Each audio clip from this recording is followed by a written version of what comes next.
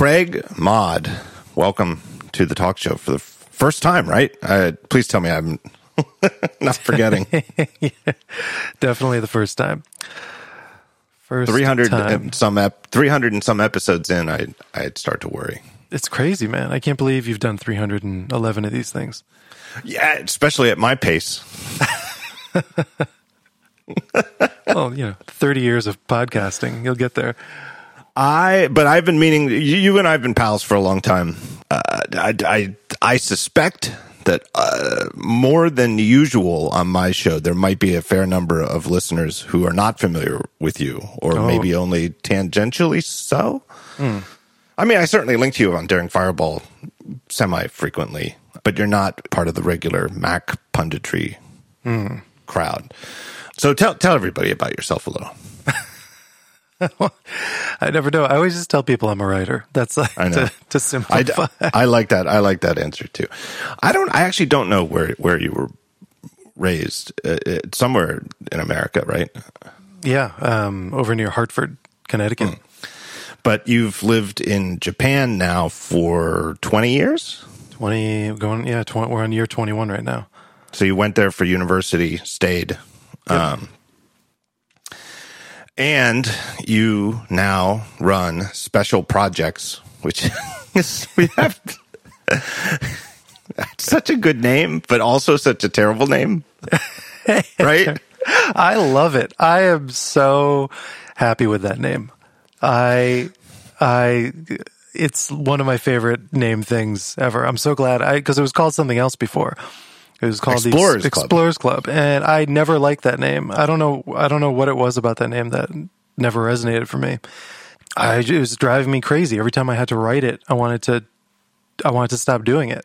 I was like, right, Explorers Club, and it just didn't work. There's something about it that was off, so I switched it to Special Projects last summer, and a bunch of Explorers Club people freaked out. They went nuts about it. That was my favorite part of and I love it. I have zero regrets. But yeah, I don't even know. Generic. But if you search the web for just plain Special Projects, does it come up? I've never even tried. See, but isn't that interesting that you've built a little business for yourself where that doesn't matter, right? Doesn't matter. I mean, that is not why I picked the name Daring Fireball, but it is, in fact, a very easily, good. There's only one Daring Fireball. It works. Special Projects is your membership site, but you know what? This is hard to explain, but members. It is complicated, weirdly. Members can sign up. You offer, this is where it's a little confusing. You offer multiple newsletters. So compare and contrast with, say, Stratechery or our other mutual friend, Dan Fromer's New Consumer, where it's, you pay, there's one membership tier and you get the main newsletter. Now you have 3 newsletters. You have a website. You make books. And making books is probably the best verb I can say. I'm not trying to diminish you as a writer, but you also photograph them, you design them. You oversee the production of them. Now you're making short movies. Why not? But the basic dynamics of the arrangement are people can pay $10 a month or $100 a year to become members.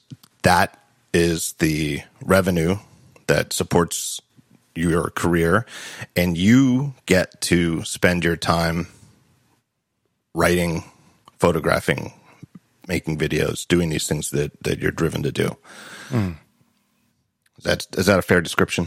Yeah, I'd say it's pretty good. If I was going to summarize it, maybe make it a little simpler, I produce a bunch of stuff, like cultural output. One of the reasons why it's I think so difficult to frame my membership program in terms of what the clear value proposition is that I'm not selling, for example, background information on business. I'm not writing about finance. I'm not doing self-help stuff. I'm not going to give you tips to be a better person or whatever necessarily, but I'm just producing kind of all of this this content off. Most of it is for free under this umbrella of kind of like culture, right? Cultural production, or for lack of a better phrase. And so the membership program is basically like NPR for me. So if you're a fan of the stuff that I've been making, which is 90%, 95% of it is available for free, and you want to just support the production of that, that's kind of what the membership program is. And then I've just added lots of small value adds for members, because what I found is that, a membership program is one of the amazing bonuses of it is not just the revenue, but you develop this essentially gang of super fans that are amazing to bounce ideas off of. So I started doing, because of the pandemic, a bunch of members only live streams of me just doing super boring work, just like the most boring work you can imagine. So I did 10 hours of live streaming building this website last March. And there'd be like 20, 30, 50 people on the live stream at, any moment, all just members. So always really intimate. But like what it allowed me to do that I didn't expect to happen was this kind of like running articulation of what it means to do this kind of work. So to just sort of like pull back, open the doors to, hey, this is actually, you see the end product, which is like either this finished website or this finished book, but this is the 10, 20, 30 hours of what I'm actually doing to produce this thing. When you're doing the live stream, you can kind of like live narrate it a little bit, take questions. People ask, oh, why are you doing that now? What's that tool you're using? What's that app you're using? And, you just kind of share things. I've just found that to be really, really enriching and wonderful, and this kind of weird bonus of the membership program that when I started it, I never thought would be part of it. These are things that I wouldn't want to do out into just to the general, to a general audience, because there is something like so intimate about showing how you produce, say, design a book, or how you're, building this website. I'm in Sublime Text. I'm writing. I'm editing live, essentially, on these live streams. And to do that in front of, say, if I opened it up to everyone who's following me, say it'd be 1,000 people or whatever, like, that's a very different performative experience than in front of 30 superfans that, are going to support you and are going to, I don't know, just be positive in general. Like, there's no posturing. So that, like, it's just been incredible to have this like tool, basically a creative tool, to motivate me to be better and be more self-aware of why I use the software I use, and like why I make the decisions around the creative projects that I do. And that's been fantastic. That's been a really, really wonderful benefit. You're now starting year 3. We're at year 3 of the membership, right? Effectively, I think you started in February 2019, but February is early enough in a year where you could just say it. 2019 was the first year. Yep. 2020 was the second year, and now 2021. Yeah. And you've written copiously about your experiences. And to me, Dan Frommer has done the same thing, and talking at a sort of meta level about, what's worked, what hasn't worked, and building this. And it's like your timing was serendipitous, right? Because you're ahead, you're like 2 years ahead of the Substack phenomenon. Mm-hmm. But you know what I mean? So you're not like a Johnny come lately to the, I'm going to run my independent publishing creative output work as a membership system. Basically, memberships are having a moment right now. They are. Well, yeah, because I think a little bit of what we've done is we've normalized over the last decade, really in the last 5 years, we've normalized this idea of like paying for stuff is a good thing to do. It's like if you have things, institutions that you love, institutions that you want to see continue in the world, then it turns out that paying for them is positive. That's a positive signal, and makes things sustainable. And so I think that's kind of tipped over into the independent creative world as well. And the tools have just gotten better. But you've built a lot of your system yourself, or at least you're taking some pre-built pieces like Campaign Monitor you use for sending out the actual newsletters. And snapping that into a system with, what do you use, Stripe for payments, or no, Memberful, right? But Memberful is sort of a thing that's built on Stripe. Yep. It I don't think it's complicated, but you've explained it in great detail. But it is interesting, though, to me, like all of these things didn't really exist 15 years ago, right? There was no Stripe of 15 years ago. I mean, there was, right. PayPal was probably the Stripe of 15, 20 years ago. And you just couldn't use PayPal quite as snapped together seamlessly the way that you can use Stripe today. Right. Well, I mean, I think Stripe's masterstroke, and obviously Patrick and John knew this when they built it, is the API. It's just it was never this consumer-facing thing. As a consumer, you never went to Stripe.com. You still, for the most part, I don't think, go to Stripe.com. And I think that, in a lot of ways, this was the Twitter ecosystem in the beginning as well, where it was like, oh, hey, look, yeah, there's a Twitter client, but here's this API, and you can build amazing software on top of this incredible stream of, sort of consciousness that's coming out of, everyone on the timeline. And look at the vibrant ecosystem that can be built from that. Now, Twitter obviously pulled back from that mode of thinking, but I think Stripe is just such a wonderful example of building a perfect bit of infrastructure and creating the right endpoints that anyone can plug into however they want to. And you do see things like Shopify. So Shopify doesn't use Stripe. They've built Shopify payments. And I think in the case of company as large as Shopify, which is fascinating. Actually, Shopify is like one of my absolutely most fascinating companies I think out there today. The fact that they're basically the only real Amazon competitor at this point, I think is incredible. And the software is amazing. I don't know if you've used Shopify or if you've built anything on Shopify, but it's pretty great. I mean, it's not perfect, but it is, if you compare AWS and Shopify, it's like one is very user friendly, but for the most part, like Memberful uses Stripe, Patreon probably uses Stripe as the back end. A lot of these, Ghost uses Stripe as the back end. And what's interesting about Stripe, if it's used as the membership back end for payments, is that it's portable. You can essentially move all those Stripe tokens to whatever next platform you want to use. So you're not. If essentially you're not locked in, I'm not locked into Memberful. I can move to a different platform if I wanted to, which is really powerful. Yeah, and that's certainly one of the more compelling things about Substack's message too, is that they let the creators, the authors who were writing on Substack know that if you ever want to leave, you get to take your mailing list with you. Yeah, I wonder how long that's going to last, though. I don't know either, because the valuations are so.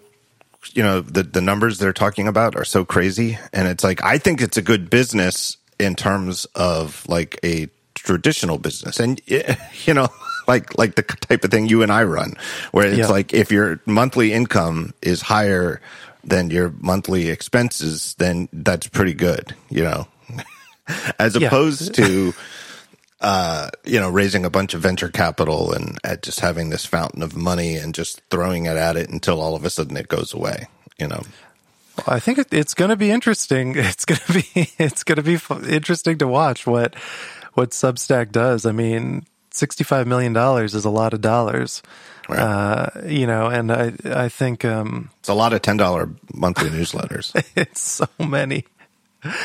But so for a platform that allows the creators to move whenever they want, and the bigger you get, the more motivated, I think their split is like 90-10, and I don't know if that includes the Stripe payment. So it might be more like, 87-13 if you include Stripe. Once you get to into that 1,000 true belief, what's Kevin Kelly's term? The 1,000 true fans. Yep. But that is the basic model, and that has been the dream. This Kevin Kelly was the founding editor of Wired magazine. Long-standing career, but he had this theory that on the internet allows an artist to make a good living with 1,000 true fans who are maybe paying $10 a month or $100 a year, or maybe just buy their album when it comes out. I don't know. I guess people don't really buy albums anymore, but you get the feeling that 1,000 fans can support an artist very well, and in a way that never was possible pre-internet. There was just no way. You couldn't do what you do. I couldn't do what I do, right? I mean, no. What would the pre-internet equivalent of what you're doing be? I mean, it would probably be running like an indie press, and right. Really cobbling together. It's interesting though, because like in other countries, I think like Americans have this impoverished view of like what's possible as an independent artist, because there's just so few subsidies for artists in America relative to other countries. Like if you talk to like a Canadian poet, and you're like, oh, it must be so tough being a poet and can't, and they're like, what are you talking about, man? We've got all these like poet, funds and grants and stuff up here in Canada. If you put together your first chapbook or whatever, you get $50,000. Like there's just wild amounts of opportunity for artists I feel like in countries like Canada and in Europe, all over Europe, just the network of sort of artist residencies and stuff. And I think that's kind of always been the case. I don't think this is a relatively new thing. And so, I think probably the equivalent 20 or 30 years ago would be, being like a Canadian, like in Vancouver running a small independent, publishing company and being really excited selling like 300 or 400 books a year, Right.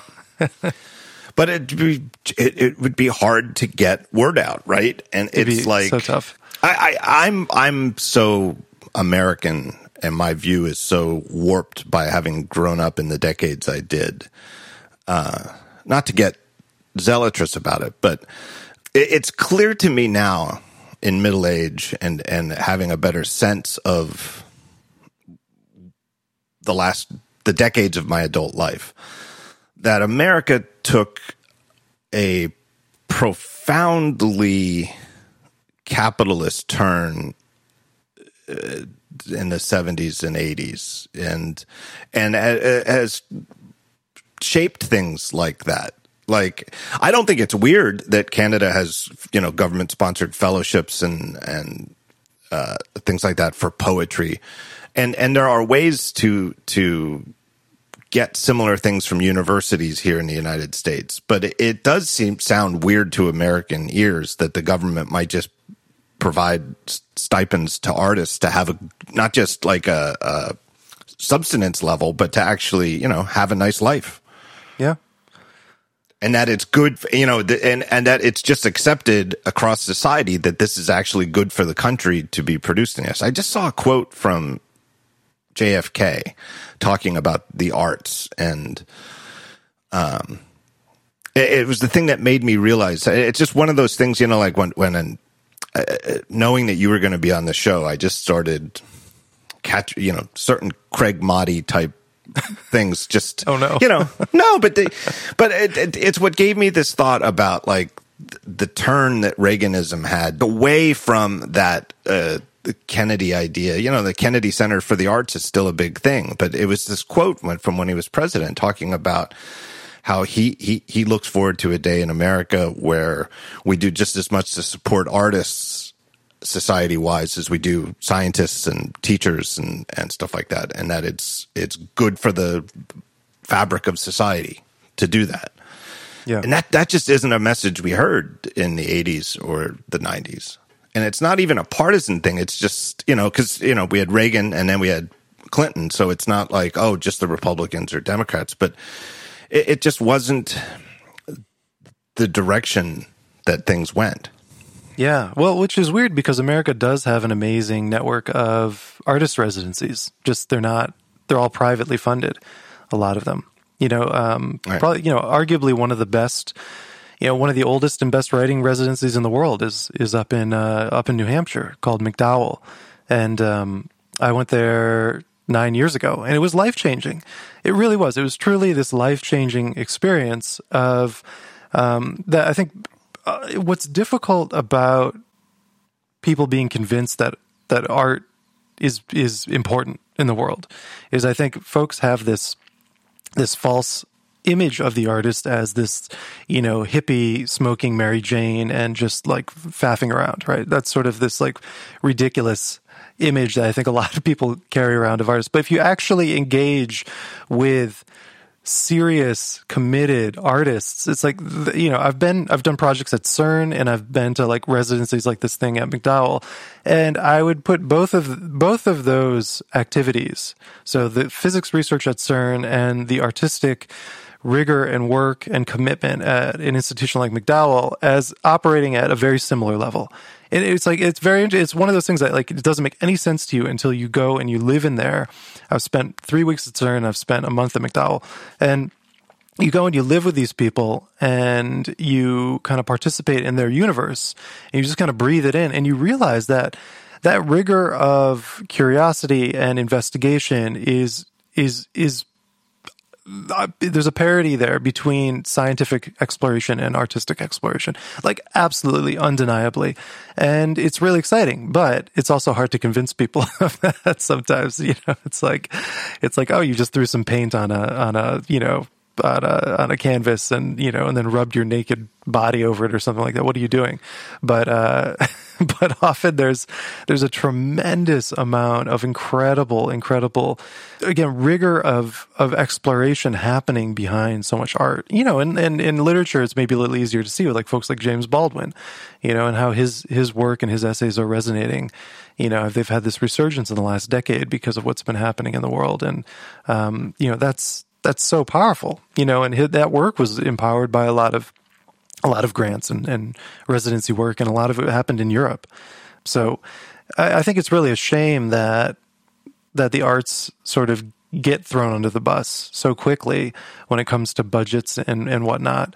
Yeah, it is one of these things where I think if you did the math on it, that the returns of money invested in the arts in terms of, I don't know, GDP and so if you could really trace it all, you'd see a seriously positive return, like a good multiple on those investments, and yet it's one of these conceptually difficult things for people to grasp, and certainly people in government, it seems they're like, oh, we don't need the painting program, we don't need the music program.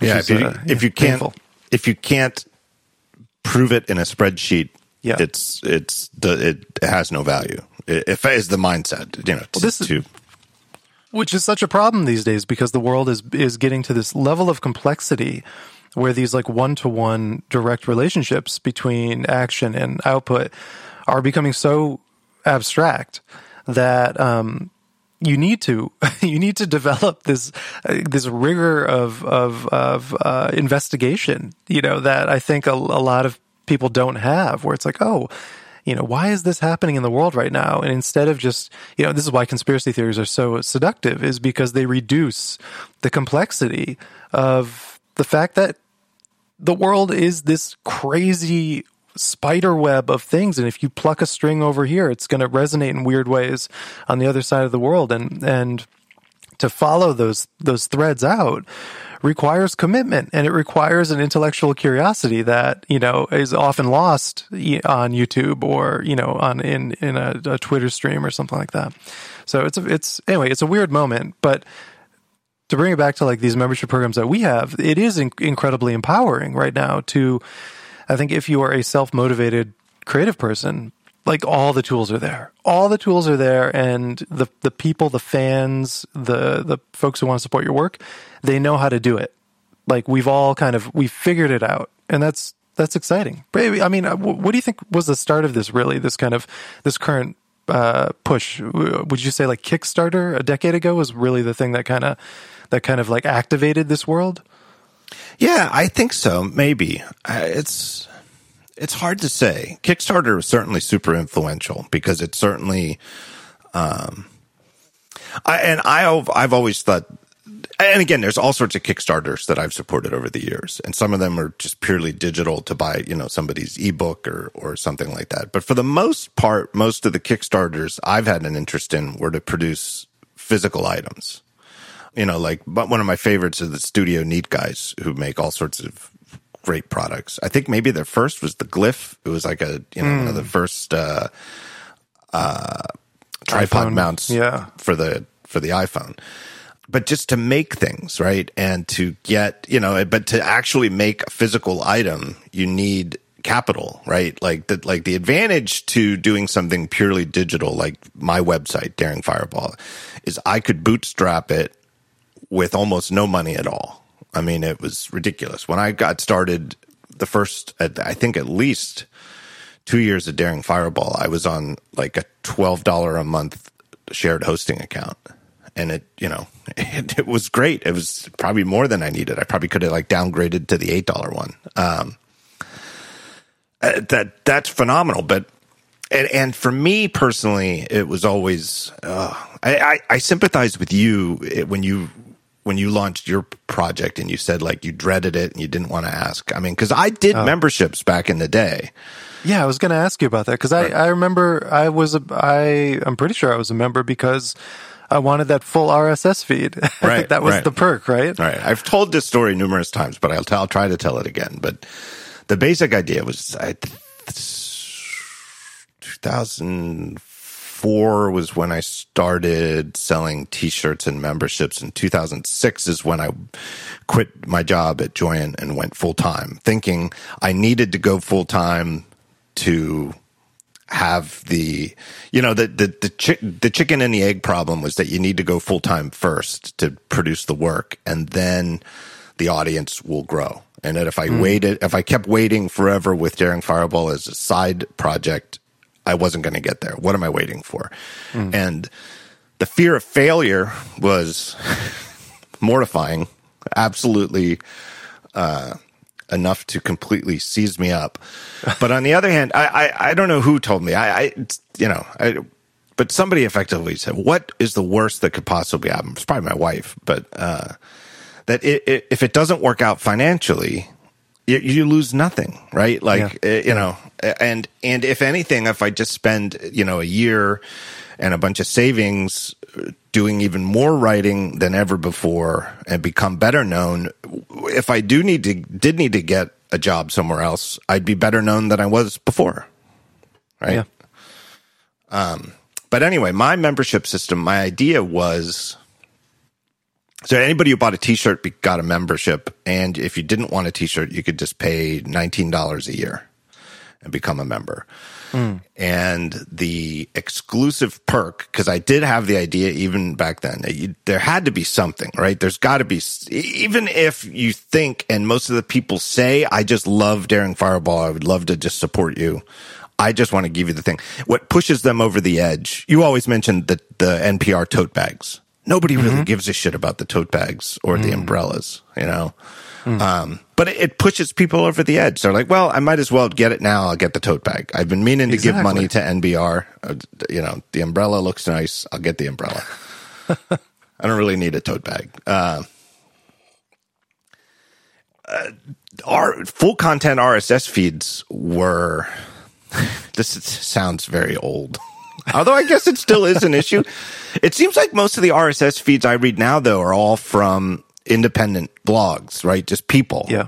And so, of course, they have the full content because they're not trying to hoard it behind, some kind of publications gateway.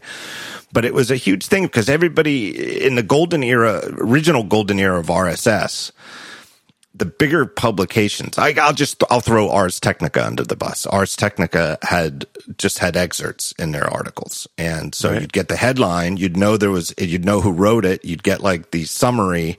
And then if you wanted to read the full article, you had to double click or whatever the action was in your feed reader of choice to go to the Ars Technica website, because the website is where they had the ads, and the ads are how they made the money. So it wasn't like, they were ripping anybody off, and it was clear why they were doing it. The ads were only generating money on their website. So they felt like they couldn't give away the articles in the RSS. So I guess, I forget if I only had excerpts. I forget what I had before, but I knew people wanted to read full articles from Daring Fireball in the RSS reader. And I wanted to make people happy. But I was already trying, the nascent days of my sponsorship system were there too. And so I had my ads on the website. And so I thought, well, I'll do this thing and you pay $19 and then you'll get your own little private URL and you can read the full content. And it did pretty well. I mean, the membership thing absolutely helped me in that first year when I went full time in 2006. I wouldn't have made it without it. Mm-hmm. My analogy it still is like early 2006, I went full time, made the big announcement, asked people for their support.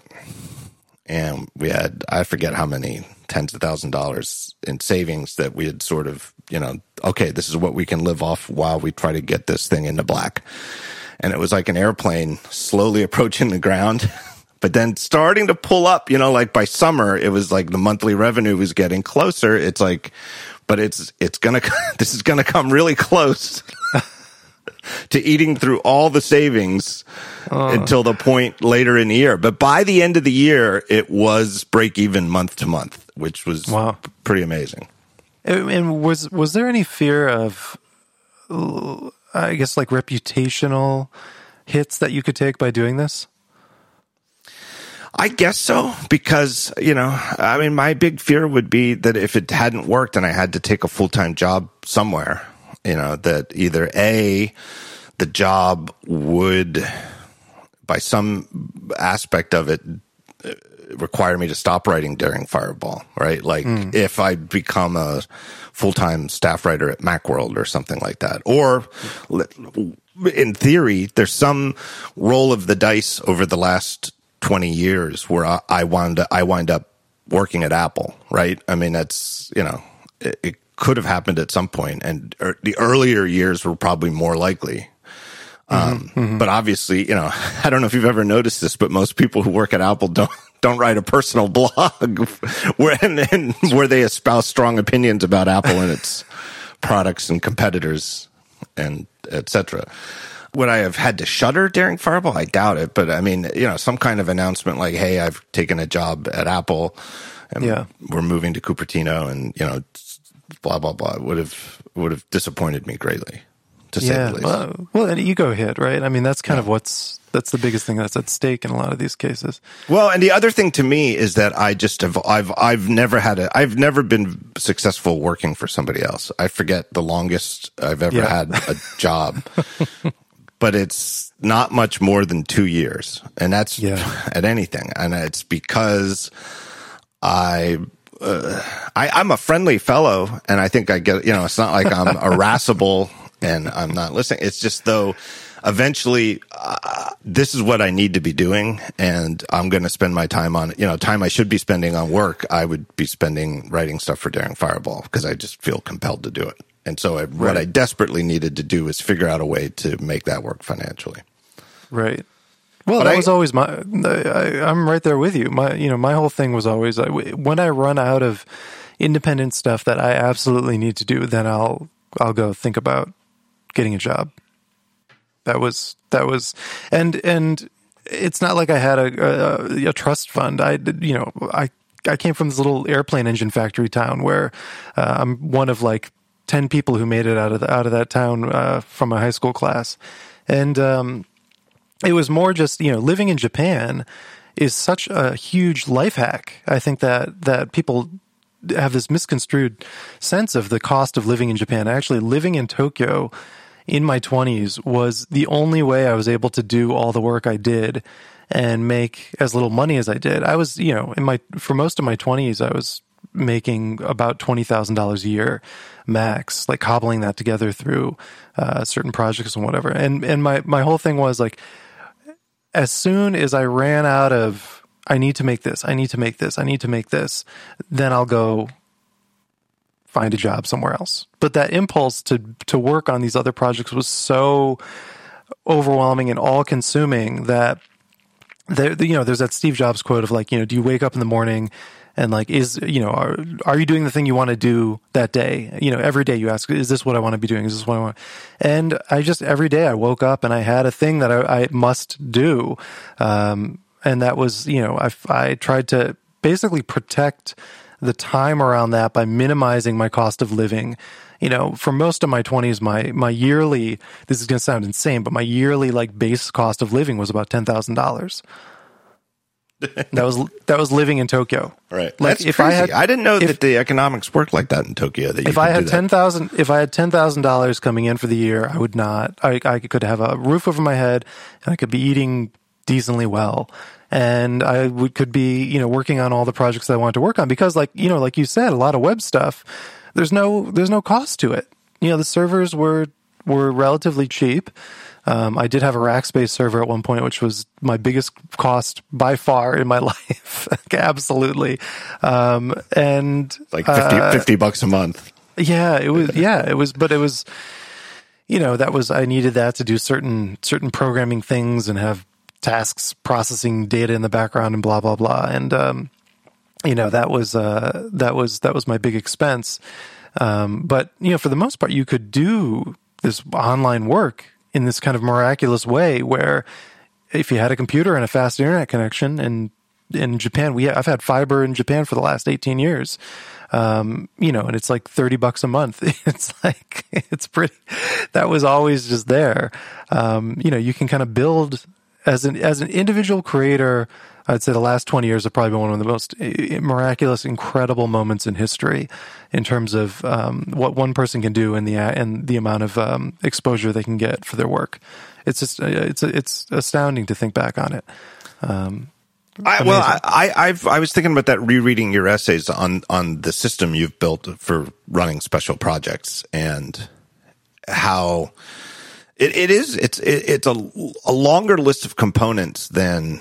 Okay, get a shared hosting account and install movable type or WordPress or remember Gray Matter. Find a blogging package, unzip it, type something into a config file, and then you just start banging away on CSS and HTML templates, and that's it. There's more components, but it's also very clearly something. You and I are similar in the way that we're technically adept enough that we can do a lot of this on our own. Like I'm much more of a writer than anything else, but I have a computer science degree, and that was a huge boon. And and there's a reason why a lot of the people whose site, like Kottke, who's still going strong, but also was a web developer. Heather Armstrong at Deuce.com was a web developer and could build her own website. Being able to build your own website was not necessarily required, but you either needed to do it yourself or have somebody who could do it for you. Right. You couldn't just snap the pieces together.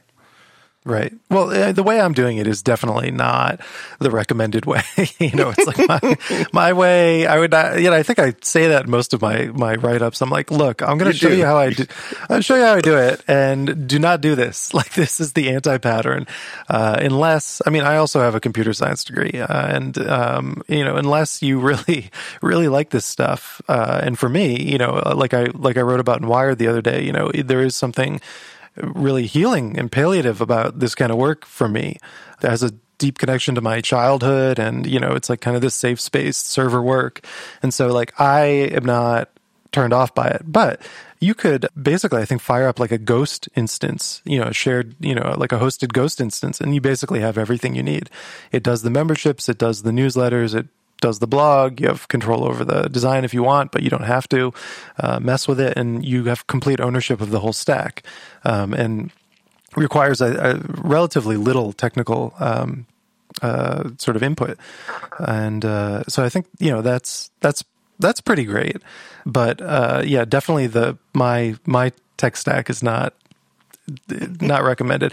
It's like it just you protest too much.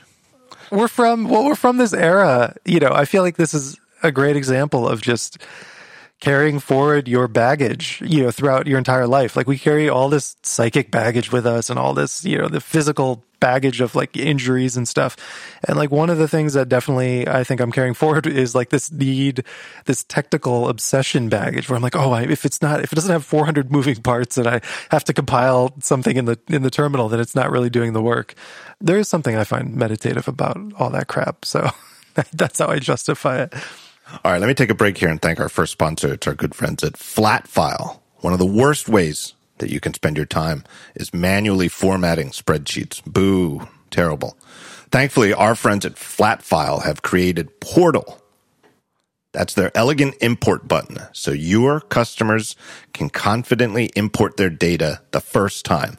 Onboarding customer data with Flatfile Portal frees you, your engineers, your team, and your customers from having to manually format and fuss with spreadsheets for hours, and no need to maintain your own custom data importer. That's what Flatfile does. They're the experts on parsing spreadsheets to get organized, structured data out of them. Let them do it for you. Portal integrates with virtually any application, and in minutes, you can transform your customer data onboarding from emailing a bunch of Excel files back and forth, keeping track of versions on your own with the subject in the email, to importing even the messiest customer data just in minutes. Are you ready to solve your data chaos? Visit flatfile.io. I'll repeat that URL for you. Flatfile.io. So you mentioned the piece you just wrote, I think a couple days ago in Wired. It just came out yesterday. Yeah. Well, I started it 3 years ago, but it came out yesterday. This is so amazing that it came out right before you were on the show, because this is how I think about it too. And I've been writing less code than I did when I was younger, and it's like, I don't want to say my skills have been atrophying, but my priorities to bubble up something on my weird Moonman to-do system, to bubble it up to, okay, here's the thing I'm actually going to spend this afternoon on, it to be a programming project as opposed to writing something or reading something, or it's gotten lower. And I've made an effort in recent months to sort of do a little more of that. There's nothing, I don't really have a lot that's visible. And if there's anything I need to do going forward the rest of this year differently, it's to actually write about more of them, right? Daring Fireball used to have a lot more posts. Every once in a while I get stuck reading an old posts on Daring Fireball, and I'm like, hey, this was pretty good back then.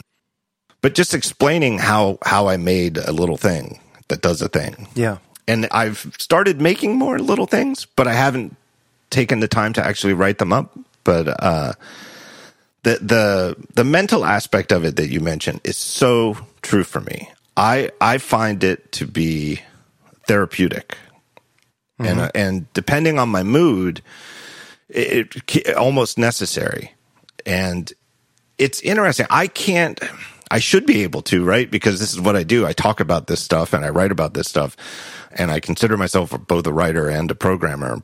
So I should be able to express myself more clearly about how I see the difference between writing like a new iPhone review, like a multi-thousand word iPhone review, and writing some kind of computer program to run, like on my server or something like that. There are similar parts to it, but there's something fundamentally more satisfying about programming. It's like I feel more compelled to do prose writing, but it's the programming that is, hey, this is neat. And there's a thing you mentioned in it that once you get a piece of code running, it doesn't just feel like you made something. It feels like you've made something that has a bit of life to it. Yeah. Yeah. How do you decide? So, for example, with this article, how do you decide that this is going to go on, you're going to submit this to Wired and not host it at craigmod.com? Well, that's a good question. I mean, it's such a weird distinction to make. I mean, but part of it is a personal recognition that okay, let's back up. So part of it is I just want to work with editors because I want to get better at writing. Mm-hmm. So that's I would say 70% of it. So it's just I want to get better at writing, and just writing on my own and writing for my newsletters or blogs or whatever. I can, that activates a certain muscle of just doing the work. But if you go to the gym, you can go to the gym, 5 times a week for 10 years, and you could just have stupid habits that you're stuck doing. And so I find like working with an editor is kind of like hiring a personal trainer or whatever. And working with a great editor is just such a joy. And I know that working with the right editor will elevate the quality of a piece far higher than I could get it on my own. And so, I was working on a novel for years, and part of that process was applying for fellowships and applying for workshops. I did the Iowa Writers Workshop program. They have like a 2-month intensive summer edition of the fiction, the Writers Workshop there. And, going out there and doing these were all things to basically force myself to work with people who have spent a lot of time thinking about these kinds of writing. In that case, the writing fiction, and in the case of working with editors at Wired or The Atlantic, doing this sort of nonfiction, this 1,000 to 1,500 word or 800 to 1,500 word nonfiction stuff for a publication like Wired or The Atlantic. So a big part of it is just if I write something that I'm kind of excited about, that I feel like hits on a quote unquote sort of truth that I haven't seen articulated clearly recently. A lot of these things are kind of like have been done before, written about 10 years ago, 20 years ago, 30 years ago. But if something recent hasn't come up that's kind of hit on the same notes, and then I feel like, okay, yeah, there's something interesting going on here that I feel is very true for me. And I would like this idea to have the ability to impact or to reach as many people as possible. Wired just has a much bigger readership than anything I'm ever going to cobble together. So that's the other 30%. So it's 70% working with a great editor to make me better, and to learn how to think about writing better stories and to elevate the story itself. And then the 30% is the platform. And then somewhere in there's the payment component, which is less important now because I have the membership program, but is nice. Like Wired actually pays pretty well. Like I got paid decently for that piece. And so that's altogether, that's how I end up deciding to put things in certain publications. And so like I said, I started writing this 3 years ago, and I wrote it for one of my newsletters, the Roden newsletter. And a lot of times at the end of that Roden newsletter, I'll have like a big essay, or I'll put, I don't go into it thinking I'm going to write an essay. I have this topic I want to kind of play with, and it turns into an essay often. And I was thinking about server work, I'd done all this server stuff. I moved off of one of those old Rackspace servers, and I found the process of that move to be so healing and really important to me at that moment. And I started writing about that, and I got that Roden essay done, and I thought, there's something more here. I don't want to just put this in the newsletter and then have that be done. I want to think about a different place for this, and I'd like to work with an editor on this. And so that was kind of why I held it back. But sometimes I'll put stuff in the newsletter and it just takes off like crazy. Like my Fast Software is the best software essay was originally in a newsletter, and then that had such an immediate visceral reach from just the newsletter. I gave it its own, I ripped it out of the newsletter, I cleaned it up a bit, gave it its own URL on my homepage under the essays header, and that thing had crazy reach. So sometimes you can have massive reach if you're an independent writer, but I find it so difficult to tell what's going to sort of strike that chord. And so I find a good way to kind of, if you have a piece that you really want to get out in the world to a bigger audience, then going with The Atlantic or Wired, if you can get it in there, is a way to kind of hack that. Ben Thompson and I have talked about the fact that neither of us has an editor, and yeah. It's not that I'm opposed, but I'm certainly not going to hire one for Daring Firewall, right? Yeah. I mean, I don't know why I even laugh at that. I could, it is an interesting skill, I think. And I'm not trying to say like my writing could not be improved through editing. But like for a couple of years, I was writing back page columns for Macworld a couple of times a year, which was an interesting experience. And when I first started doing it, the money was very meaningful to me. And it's a similar thing. Macworld paid very well for a back page column, and it was important. It was fascinating because my dad was incredibly impressed. It's like, I think he finally understood what I do. Because he could go and buy a copy of Macworld and open it up to the back page, and there's my picture and my byline, in print. But my time writing the Macworld columns, I don't recall ever once having one really seriously improved through editing. I'm sure that there are people who worked at Macworld who are listening to this. I don't mean to slag on their editors at all. It just, I've always been a pretty careful self-editing writer. And a few times when my columns were changed, it was for the worse because they were edited slightly for space, and I felt like I already had no needless words to omit, and that the point was lost. Right. It is, I think, finding great editors is critical, and I think that's why when I say I'm pitching to Wired or whatever, I'm really pitching to specific people, and I only want to work with this person or that person, and that's because I know that they're gonna elevate it. But even with my book last year, Kisa by Kisa, I worked with, I actually had two editors, really. One was sort of a technical copy focused editor that definitely made it better. There were just all these inconsistencies and stuff. And then I had another editor who was sort of on a bigger picture level.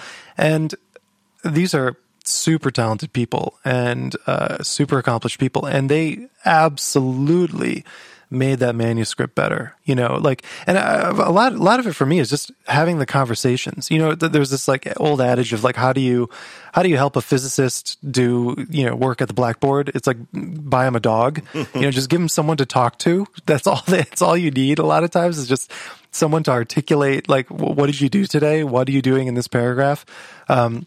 Nausgaard, the guy who wrote the My Struggles mega auto novel.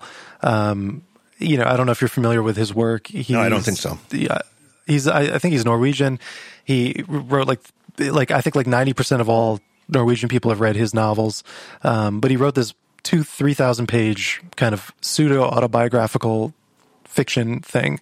And part of that process for him writing was that at the end of every day, he would write, and then he would call his editor, and he would read to the editor everything he wrote that day. Just as a way of like, am I crazy? Is this shit? It's like, does this make sense? I think like that sounding board for certain writers can be so powerful. And so that's for me, that's definitely, kind of like where I'm reaching for when I'm reaching to work with an editor.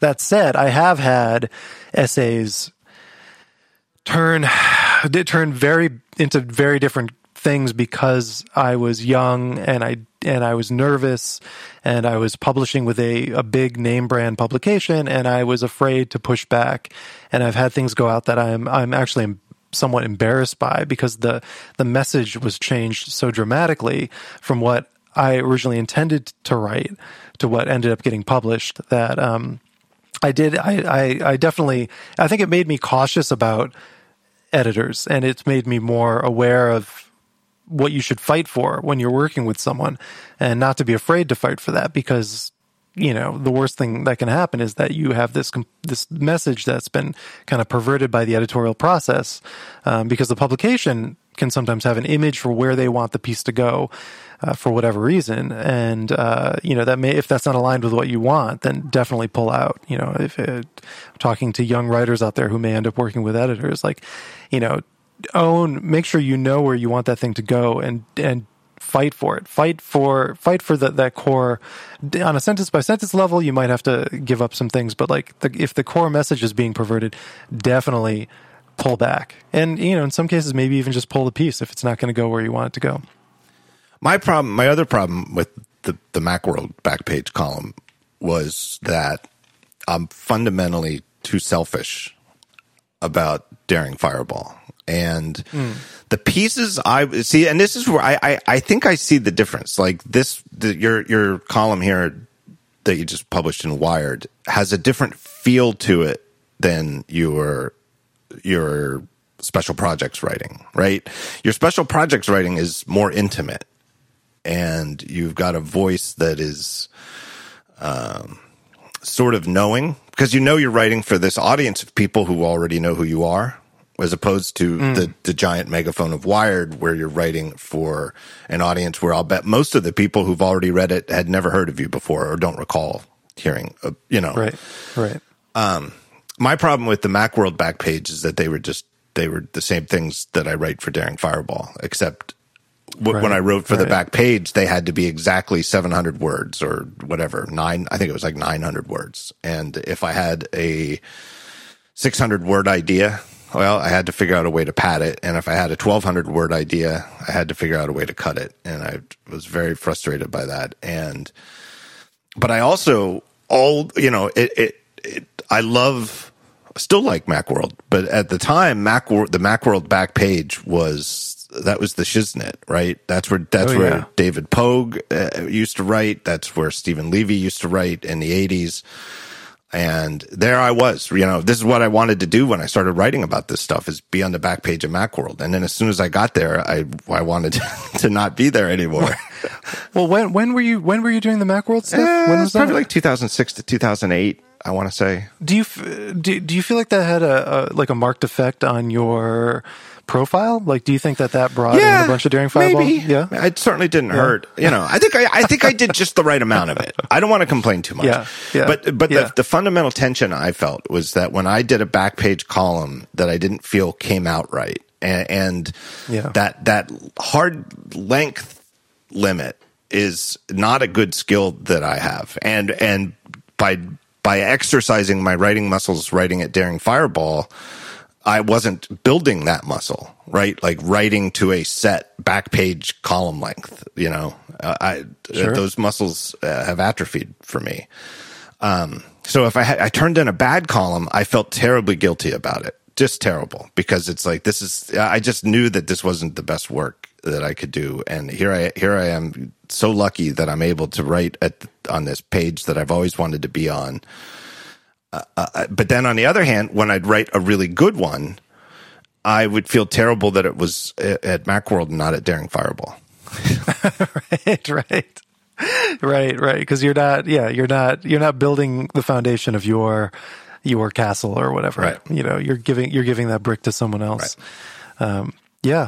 I think that's a very universal feeling for a lot of people who do independent work and then go off to either work in a company or work at a publication.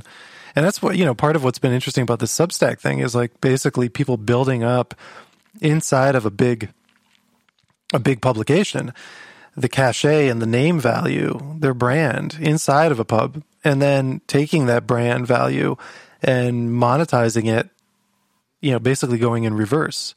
And I think that's really fascinating. I think in some ways it's really smart. And in other ways, I think a lot of people will find out that doing independent work is exhausting in a way that, having the institution there is actually quite helpful sometimes. But. Right.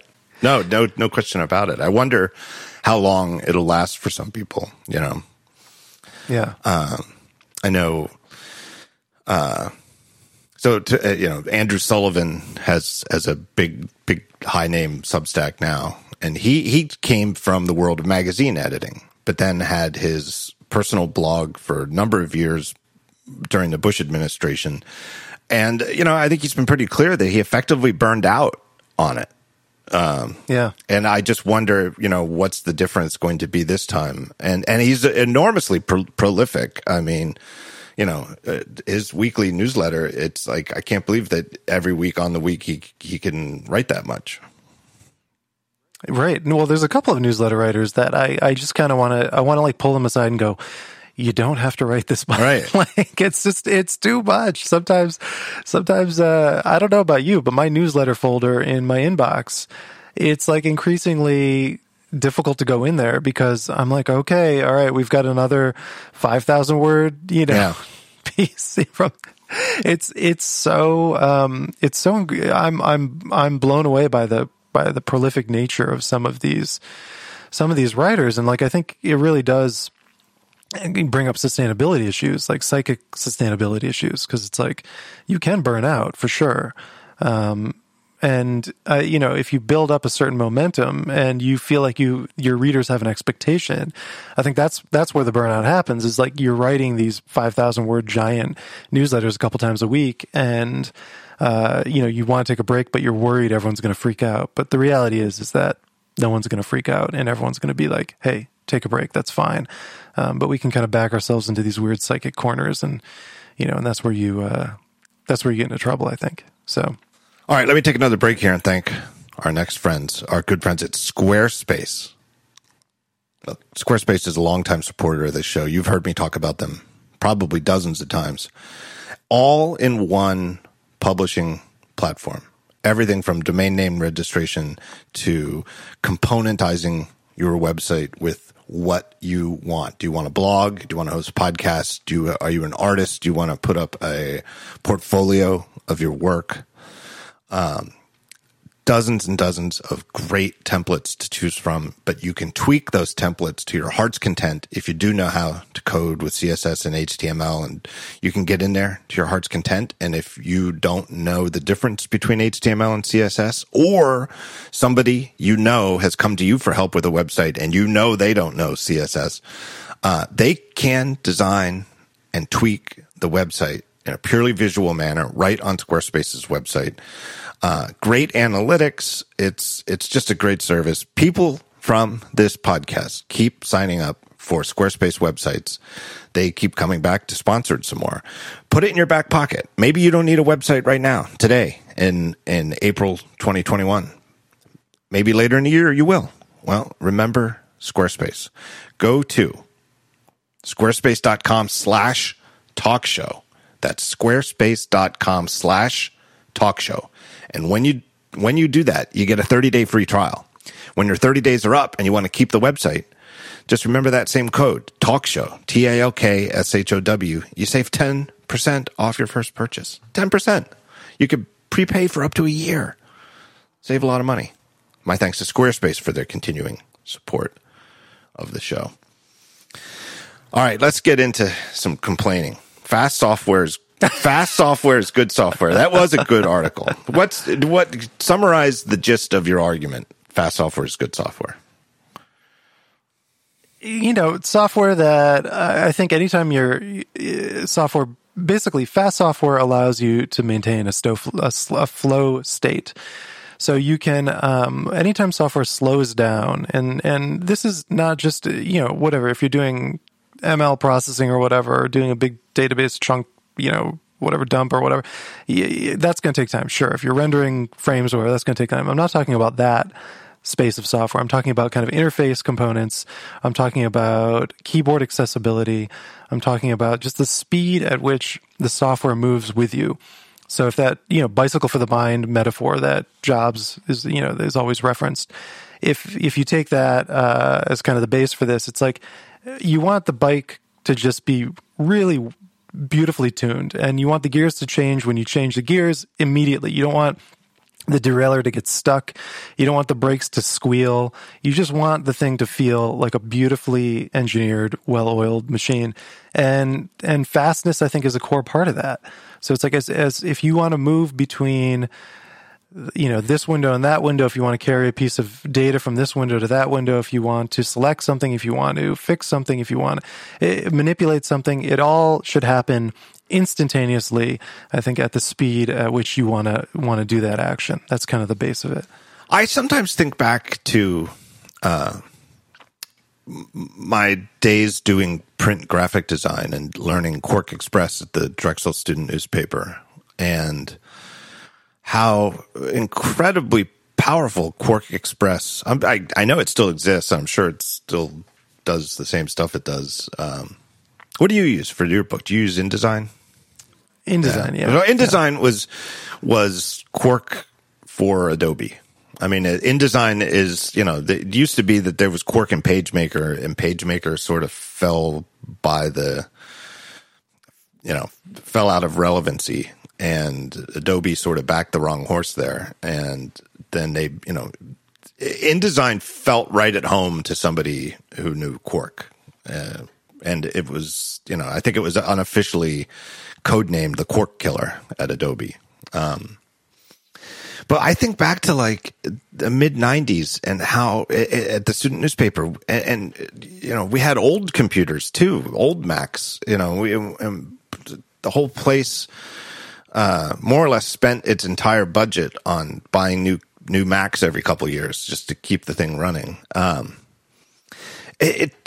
Quark was so, and I know people used to complain about Quark the company, but Quark and that they apparently were run by relatively unpleasant people, and that they had onerous licensing terms, and but man, the app was so lean and mean and fast, and it made things anything that could be fast was fast and precise, very precise, and I still remember keyboard shortcuts, and I remember that if you selected an item on the pasteboard and were using the arrow keys to nudge it around, I think it defaulted to like hundredths of an inch, and if you wanted to make it thousandths of an inch, you just held down the option key while you used the arrows, and just little things like that. And then if there was something else that was similar, like you'd have to, you wanted more precise nudging, guess what? You use the option key. I don't know, and it's like there's so much. It was so.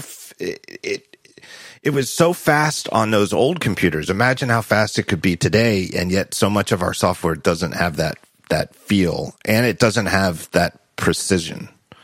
And one of the things, I know you and I have been kibitzing behind the scenes before we come on, but talking about frustrations with iOS and maybe iPad OS in particular. But I still think I don't know what the answer is, but I know that Apple didn't find it yet, which to the question of how do you precisely select text on a touchscreen. It is incredible how often I'm trying to select text across lines and can't quite get the start and end exactly where I want it. Whereas 25 years ago, I was never off by a character. And I never had to think about it. Yeah. Yeah, no, I've been thinking about this quite a bit over the last couple of days because I figured we'd dig into this world, and I think like what's for me the answer to iPad OS is the MacBook M1. That's it. I've really been thinking a lot about the miracle that is Mac OS. How actually iOS feels like what you'd expect software or operating systems to work like in a certain way. And in a way, iOS is really the sensible operating system. It is, everything about it is totally sensible. Everything is sandboxed. Everything is locked down. There's walls everywhere. You're kind of on an iPhone. I think it's on a phone-sized device. I think it is one of the most perfect instantiations of an OS out there. It's like where you're just doing single tasks. You're not really moving data between things. You're not trying to do anything that's too complicated. You're just, it's like an in and out kind of device. You're not, theoretically, I know we all live with these things attached to our faces now, but theoretically, the use case for a mobile phone or a mobile phone sized internet device is to go in and get a little bit of information, pay for something or whatever, and then get out. It's meant to be in and out. And I think iOS is superb. It is so good. It is, easy to set up, very little vectors for attacks. You don't have to run antivirus software. You don't have to worry about what you're installing. It's like in a lot of ways, it's incredible. And then the problem was putting it on the iPad and then giving the iPad such an amazing screen and such an amazing processor in that 2018 iPad Pro, and being like, here you go. Here's a Ferrari engine, but we've strapped it to, the Homer Simpson car. And so you're just like, what? I can't use this thing. I can't maximize the power of this engine, except for in like very weird ways where it's like a single task of like, okay, I can render this video really quickly, but the process of like importing the video from my high-end camera is onerous and impossible. There's no file system that I can access. It's just like all these things that kind of got in the way of really maximizing the value of what was on offer. But I'd say it's really difficult to balance out that incredible simplicity of the iPhone experience and really the kind of like tuned perfection of that use case for general computing. And so anyway, that the tension for me with iPad was always that. And then at the same time, 2018, we were deep in the quagmire hell of the Intel MacBook. It was the worst keyboard. It was, the processors weren't getting any faster. It was expensive. They were hot. The battery lasted like 2 hours. The keyboard was the worst part because that was self-inflicted on Apple's part, right? It was like the so stupid. Just the added indignity of these are not great computers. They're struggling. The one that everybody wanted, the Retina MacBook Air, was years late. And, it was because Intel didn't have chips that would let Apple make the Retina MacBook Air that they wanted to make. Yeah. Well, I think... And that people wanted to buy, right?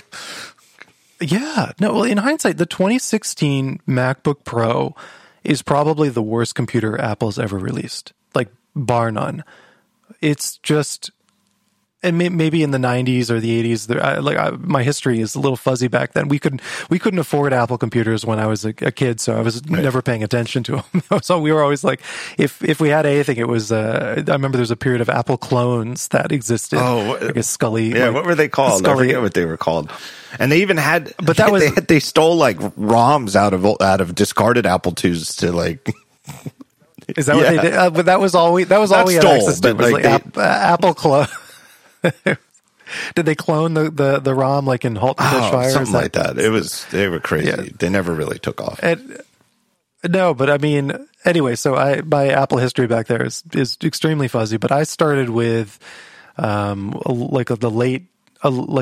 was released in 1999, the PowerBook that was in 1999. That was my first real Mac.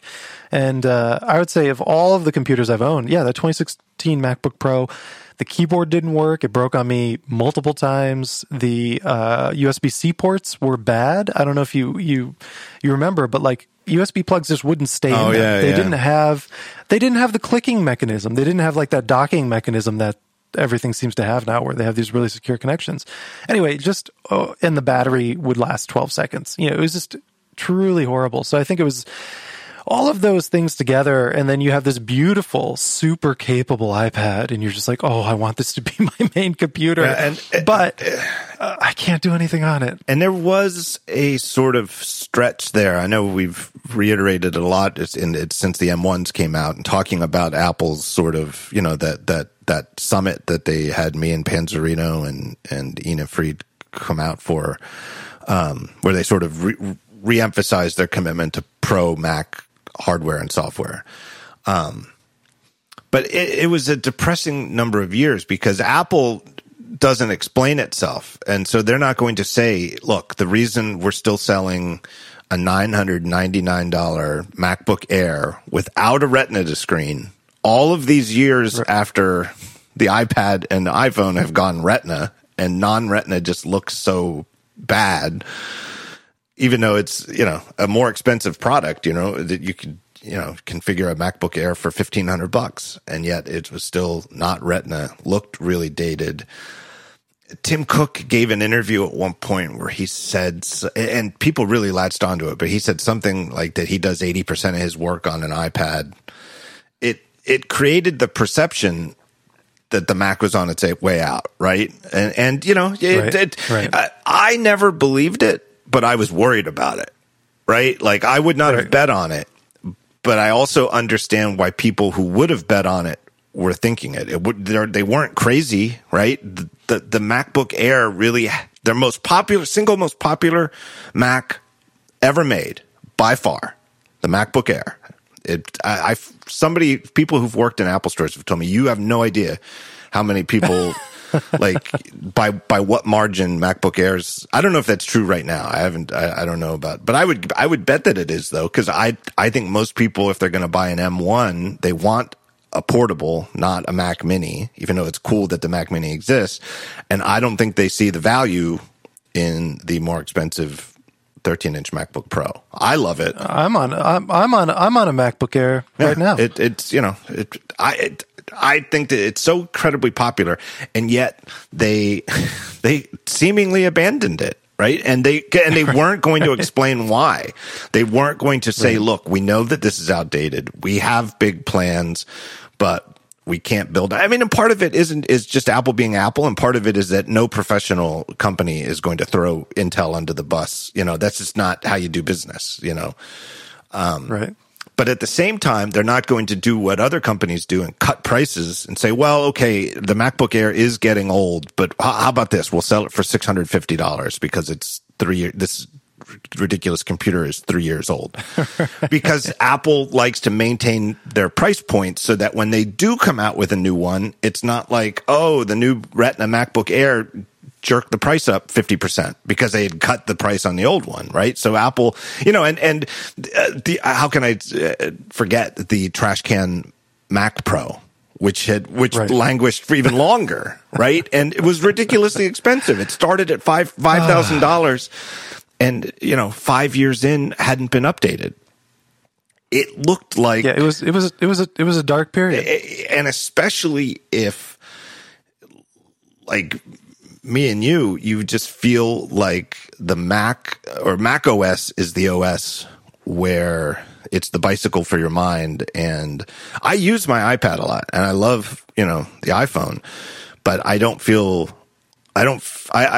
I've often used the analogy of like feeling like you're pedaling uphill versus pedaling downhill to extend the bicycle for the mind thing. And the problem with that metaphor is that usually when you say something's going downhill, it means it's bad, right?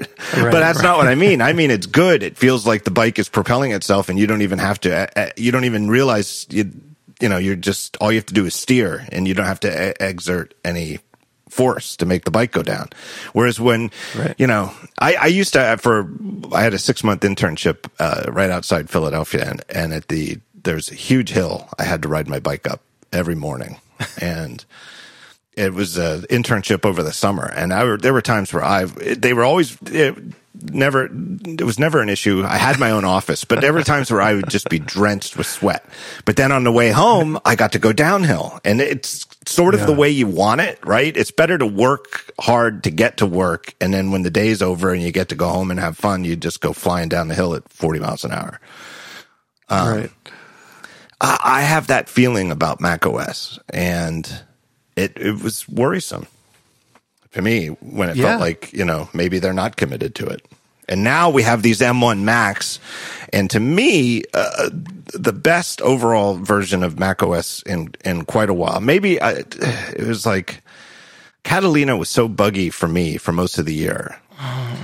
And I think in hindsight, it might be because they had to chose to pull engineers to work on Big Sur so that Big Sur would be ready for the M1, Apple Silicon. And so maybe being the release right before a processor transition was sort of a bad roll of the dice for Catalina. I was just going to say this paucity of engineers issue at Apple always strikes me as insane. That there's this very, very limited number of engineers, and they have to be kind of moved between big projects.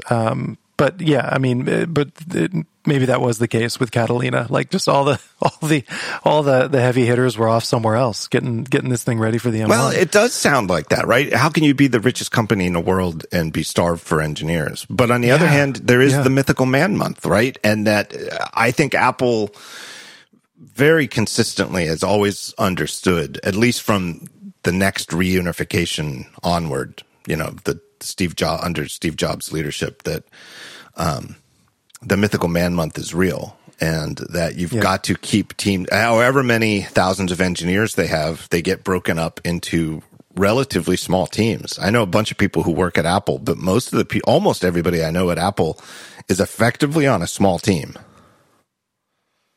And I think that's sort of the only way to get anything done.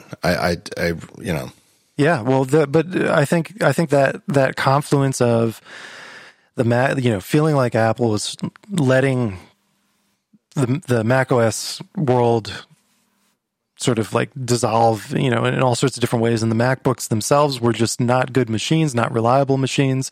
And then Catalina being a truly, for me too, really unreliable OS, that just felt unpolished, which is not something you want your operating system to feel like. It's like you want that foundation to be as strong as possible if you're working on all these big projects, and you're essentially, your life force is connected with this operating system. But I think like the Phoenix Rising ascendance of Big Sur plus the M1s, for me, has just really made me feel good. I just feel, I don't know about you, but I just feel like, yes. And the corollary of that too is like, I just don't worry now about iPad OS. It's like, oh, okay, as long as Mac OS is being cared for, and truly, like, this operating system is, I think, the aberration, right? So it's like, if you think about what happened to get to this point of this, like, and I really think macOS is a beautiful combination of usability and power, and even some of the system security stuff they've added doesn't really irk me as much as it irks other folks. But like, I think some of it is useful. But like, the fact that Next had to happen, right? So Steve getting kicked out of Apple had to happen. Next had to happen. Next OS being such an incredible OS, even if it had so few user seats in the world, and then that being the foundation for Mac OS X or Apple needed another thing that had to happen in there is Apple needed for us to get from there to here, Apple's own quote unquote next generation operating system efforts had to spectacularly fail. Right? Because the worst thing, it seemed at the time that like Copeland, maybe you weren't using a Mac in the mid-90s, but Jason Snell and I have talked about it. That they had these next generation, several of them. It's not worth going into the details, but it was always like Yoda talking to Luke Skywalker, always your eyes on the future, and Apple was always talking about operating systems that they plan to come out in 3 or 4 years, like crazy by today's standards. Like how can you be talking about an operating system years in advance while the one you're selling today is technically falling apart by then modern standards? But it seemed at the time that the worst thing that could happen would be for this Apple's next generation operating system to fall apart, just flame out. But I think in hindsight, the really worst thing that could have happened would have been if it had just been sort of like kind of good enough, right? And it would have, then they wouldn't have had to buy Next.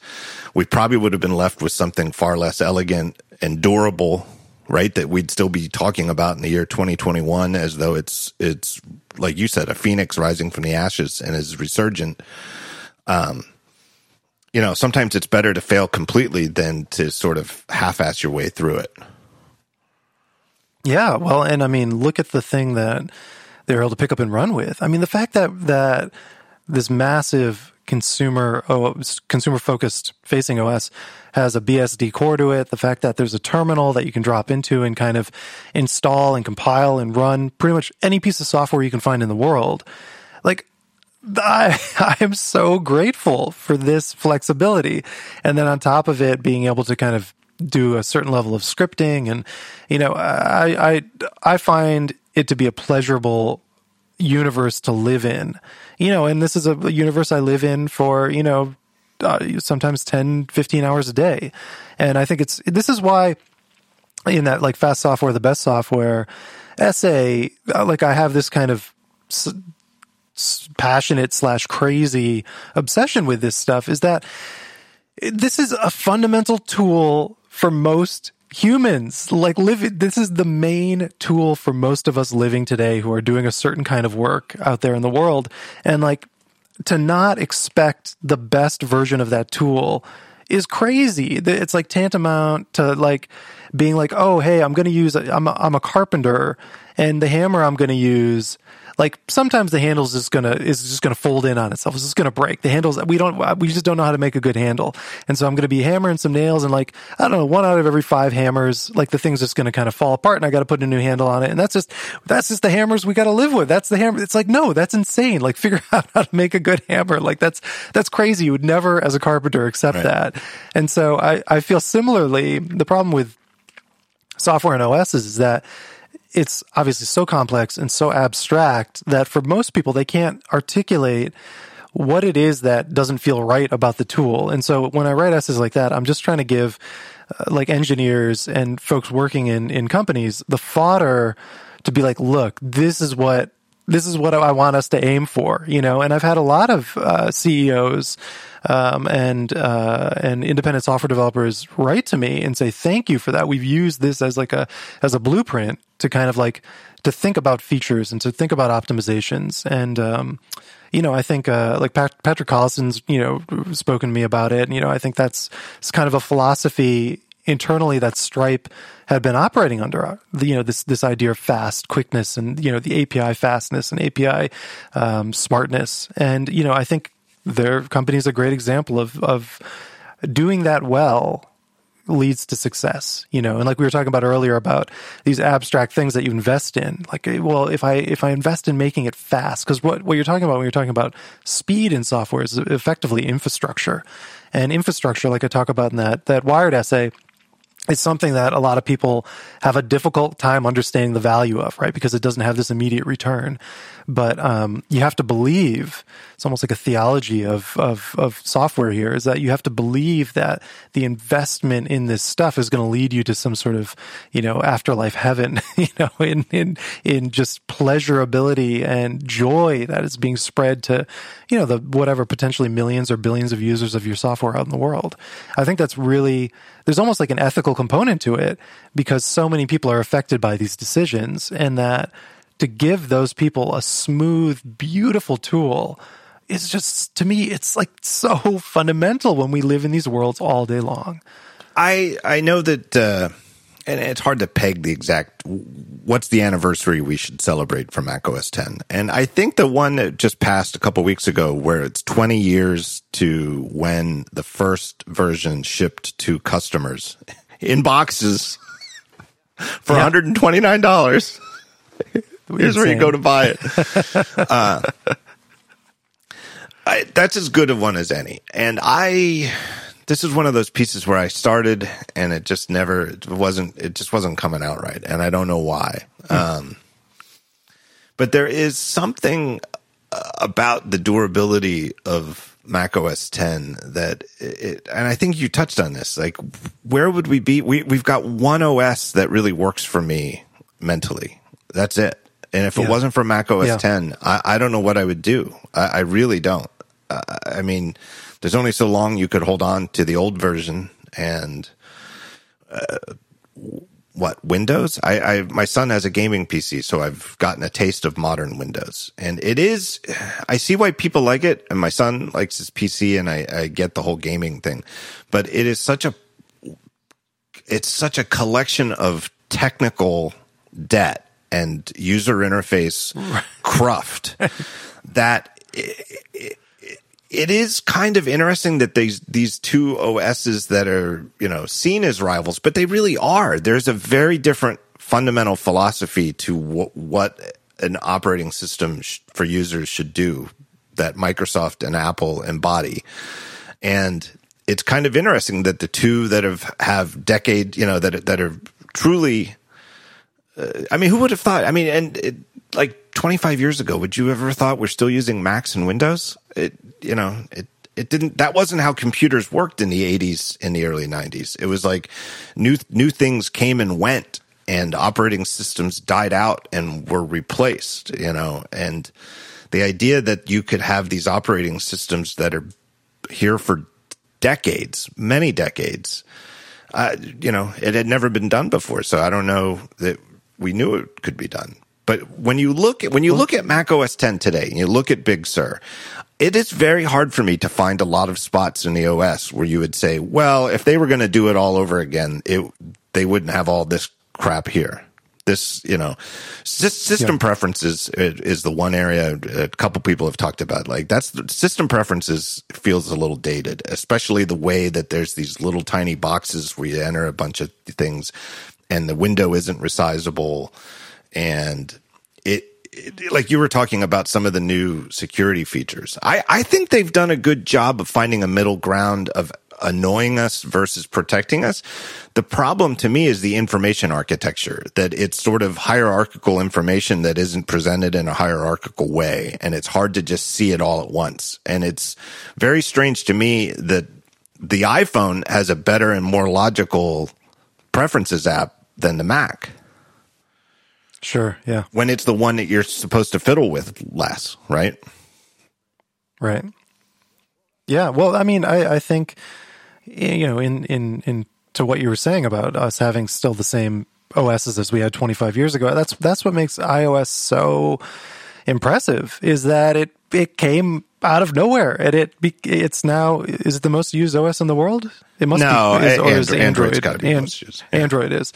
And it's the most used one that but it has. I was going to say something snarky, but then I realized you probably have 1 billion Android listeners. No, I don't. So. I don't think I do. No, you should see. I think you'd be shocked. I really? Recently disabled, a couple weeks ago, I disabled Google Analytics. I actually don't even have. I don't have analytics on Daring Fireball at the moment. I guess I don't even. I just kidding. Because you know what? This is the way my sick mind works, Craig.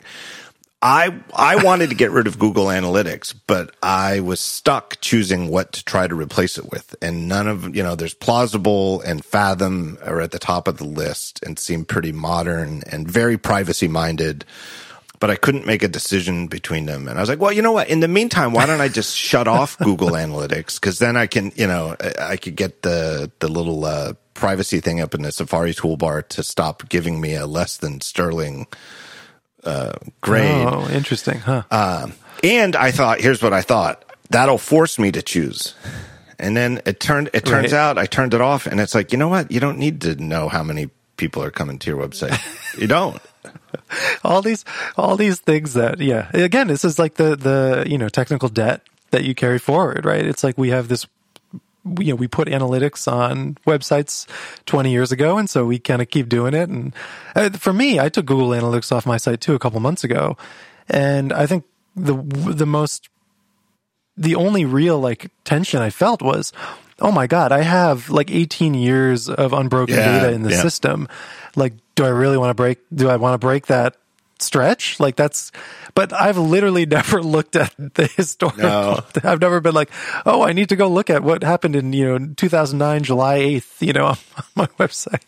So I think that speaks in general to an over emphasis on archives. I'm a really big fan of deleting tweets. I have an auto tweet deleter thing going on, and I think also for Twitter, this idea that all tweets should last forever was a flawed philosophy to start the service with. I just don't. It doesn't make sense. I'm just sorry.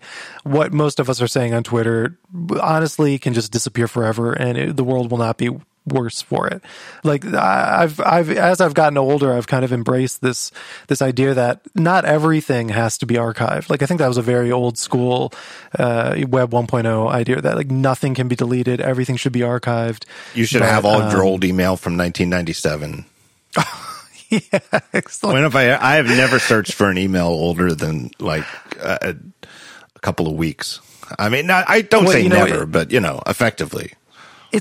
It's my party trick. I'll be with an old friend, and I have my Gmail has my email from 1999 in it. I imported it all a long time ago, and it's a party trick I have with old friends where I'm like, let's find the first time we contacted each other, and I can just search, and there it is. And I can see the first email that we sent to each other.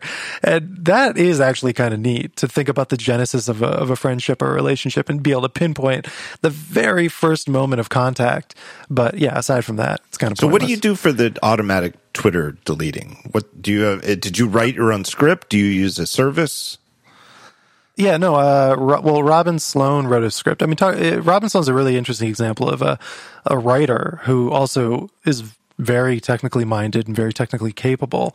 And so he has a Ruby script that just eats your tweets. You can set, how long you want to look back from. So I have everything over a week old being deleted, and you can set kind of like there's an array of tweet IDs to save. So I have a few that are saved. But that's it. It just runs on my DigitalOcean server as a cron job. So you don't have to remember to do it. It just happens once a week. Just does it. Goodbye. I probably should do that. I don't know. There's the pack rat in my back of my head wants to keep them. And there were in those early years of Twitter, you remember Favored? I don't even know how you pronounce it. It was Dean Allen's little thing where it would collect, like the most. I forget. I think he purposefully never explained the algorithm because he didn't want it to be gamed. Right. But effectively, in a certain social circle, it was just the best jokes of the day, and it was like this is all we did on Twitter is just crack dumb jokes and favorite the ones that we thought were funny, and then you could just check in on Favorite every day and see like the best of them. And and that whole circle of people is how I got to know Merlin Mann. It's how I got to know, I might have known Merlin through the Mac circles, but like Adam Lissagore and so many people came out of that. And it's like, I had some good jokes. I remember here's one of my favorites from that era. I don't know what year it was, but this is the whole tweet. You don't want to know what I would do for a Klondike bar. Do you remember that ad campaign? It was. Oh yeah. I'm not saying that's a great joke. I should probably stick to tech, but for me, I felt like a good joke, and I just. It's pretty good. It's pretty good. To delete it, but I also don't want to go back. How would you even? How would I even find the tweet ID to protect it? But it. Well, yeah, because it makes me sick every time I see stories though about people who like the woman who got the job as the editor of Teen Vogue, and she's only 27 or 28, and it's like she's clearly had her career was going places. She was become the new editor in chief at Teen Vogue, and somebody found a bunch of tweets she wrote when she was a freshman in college, 19, and they were bad tweets. They were bad tweets. She apologized profusely for them, but it wasn't enough, and she wound up losing the job. And it's like, you know what? When she wrote those tweets as a 19-year-old, she was not thinking of them as something that was anything other than ephemeral. That there is something weird about Twitter where it feels ephemeral, and it is not, right, by default. Yeah. Well, and even if you're deleting your tweets, I think somewhere they're being sucked up. But like for me, I mean, there was my Ku Klux Klan period of Twitter, early Twitter, where I was just supporting Ku Klux Klan stuff. Thankfully, I didn't have a weird period of like using Twitter as a kind of like a racist soapbox or anything like that. But like for me, it's more just the weight. Like there is a pack rat sort of element to it, and in general I'm trying to get rid of stuff, physical or digital, in my life. Like I'm just trying to like I'm constantly selling things. Like I hate buying new. I love buying new tools. Like I just got a new printer, but I got it for a very specific purpose. And like, the tension of buying the thing, getting the thing is now forcing me to like really use it. And I'm like, okay, I have to justify the fact that I brought this new object into my life, but I'm constantly selling stuff off. That if I don't use it, it's like, it's gone. And Japan actually has a really amazing kind of eBay, like tool that handles all of the shipping, and everything is anonymized, so you don't know where it's being shipped to, and they don't know who you are, and it's wonderful. And like they act as like a escrow service, and so it's super great. You can just sell high value stuff. I don't sell my my old MacBooks to the Apple Store. I put it on this service because I can get 50% more, and they sell within a day. Like, it's just instant, boom, sold. And so I'm constantly getting rid of stuff physically, and I just find digitally as well, like what is the value of me holding on to these things? And so what I did before I started doing the tweet delete thing is I downloaded my archive, and I have all of my original stuff on my hard drive. And if I really, really, really need that, it's there. But I don't know. It just feels like having that out in the open brought no value to me. And I even think like there's this argument of like, well, what if people like quote your tweets in an article or link to it or embed it? It's like, well, whatever. I don't know. Like, is the world going to end if 3 of my tweets that were quoted in some article like aren't there anymore?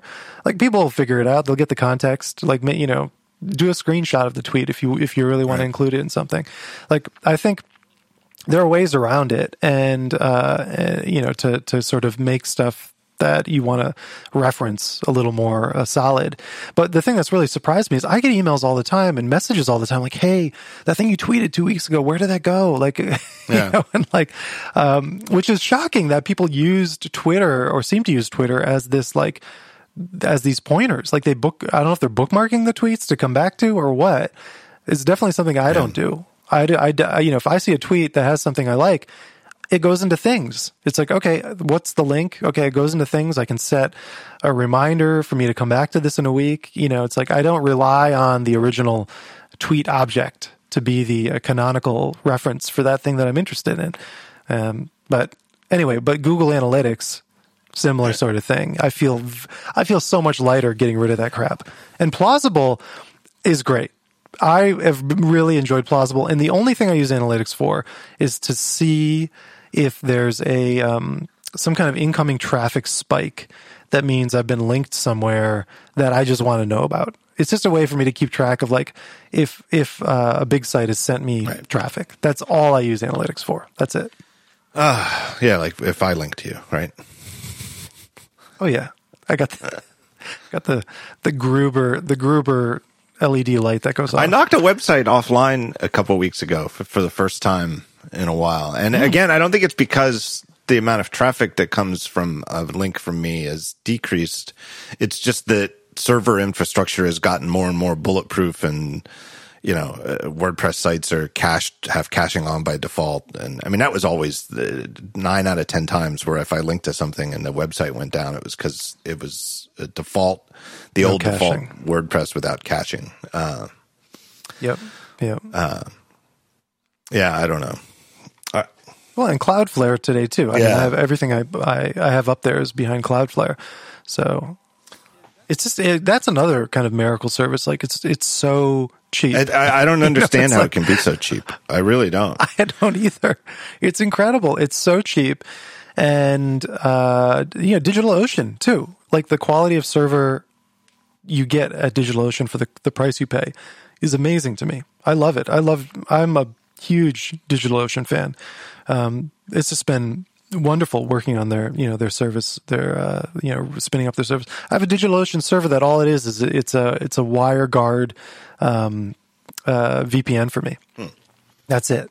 And it's like it's cheaper to buy the DigitalOcean server, have it auto update, do all the security updates automatically, and have that be my VPN in the US than it is to pay for a big VPN service. And then this way I also know what the server is that is running the VPN.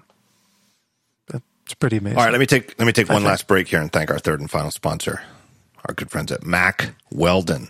Oh, I am wearing Mack Weldon right now. I think it's like the third spot in a row where I've been able to say that, and I'm like looking down at this hoodie that I'm wearing, and it's Mack Weldon. I've got Mack Weldon stealth boxer briefs on underneath my jeans. They make men's basics and everything from socks and underwear to workout clothes, outdoor activity. The hoodie, my beloved hoodie that I'm wearing right here, It's just a great, great company with all sorts of great clothing. Perfect for everyday wear, to be layered underneath workout gear if that's what you want. And they've got sweatpants you can wear outside without feeling like you're wearing sweatpants. I bought a pair of sweatpants. John Syracuse was on the show and gave me a hard time for going through the whole 2020 pandemic without sweatpants. Apparently, that's what everybody did. I got a pair of sweatpants. I've been wearing them. I'm probably going to buy another pair. I kind of like it. Still feel a little weird leaving the house in them, but pretty nice for lounging about the house. Nice pockets. I'll tell you what I hate about sweatpants, in theory, is I don't want if I got my phone in my pocket, I don't want it falling out of my pocket because they're sweatpants pockets. Mack Weldon, you don't have that problem. Nice deep pockets, very nice secure design and cut to the pockets. Keeps your stuff from falling out when you sit on the couch. Like I said, socks, shirts, hoodies, underwear, polos, active shorts. Mack Weldon has it all. Great look, great feel. I really love this stuff. I feel like by the time I'm done with this podcast, everybody who listens to it, we're all going to be wearing the same Mack Weldon shirts and hoodies. They have a great loyalty program. Level 1 gets you free shipping for life. Once you hit it, you just get free shipping. Once you reach level 2, and you just have to spend $200. You spend $200 on clothes, you get to level 2, you get 20% off every subsequent order for the next year. Mack Weldon wants you to be comfortable. So if you don't like your first pair of underwear, you keep them. Don't mail your used underwear back to Mack Weldon. You keep them. They'll send you your money back. No questions asked. Now, you can get 20% off your first order by going to MackWeldon.com/talkshow and just use that promo code talkshow.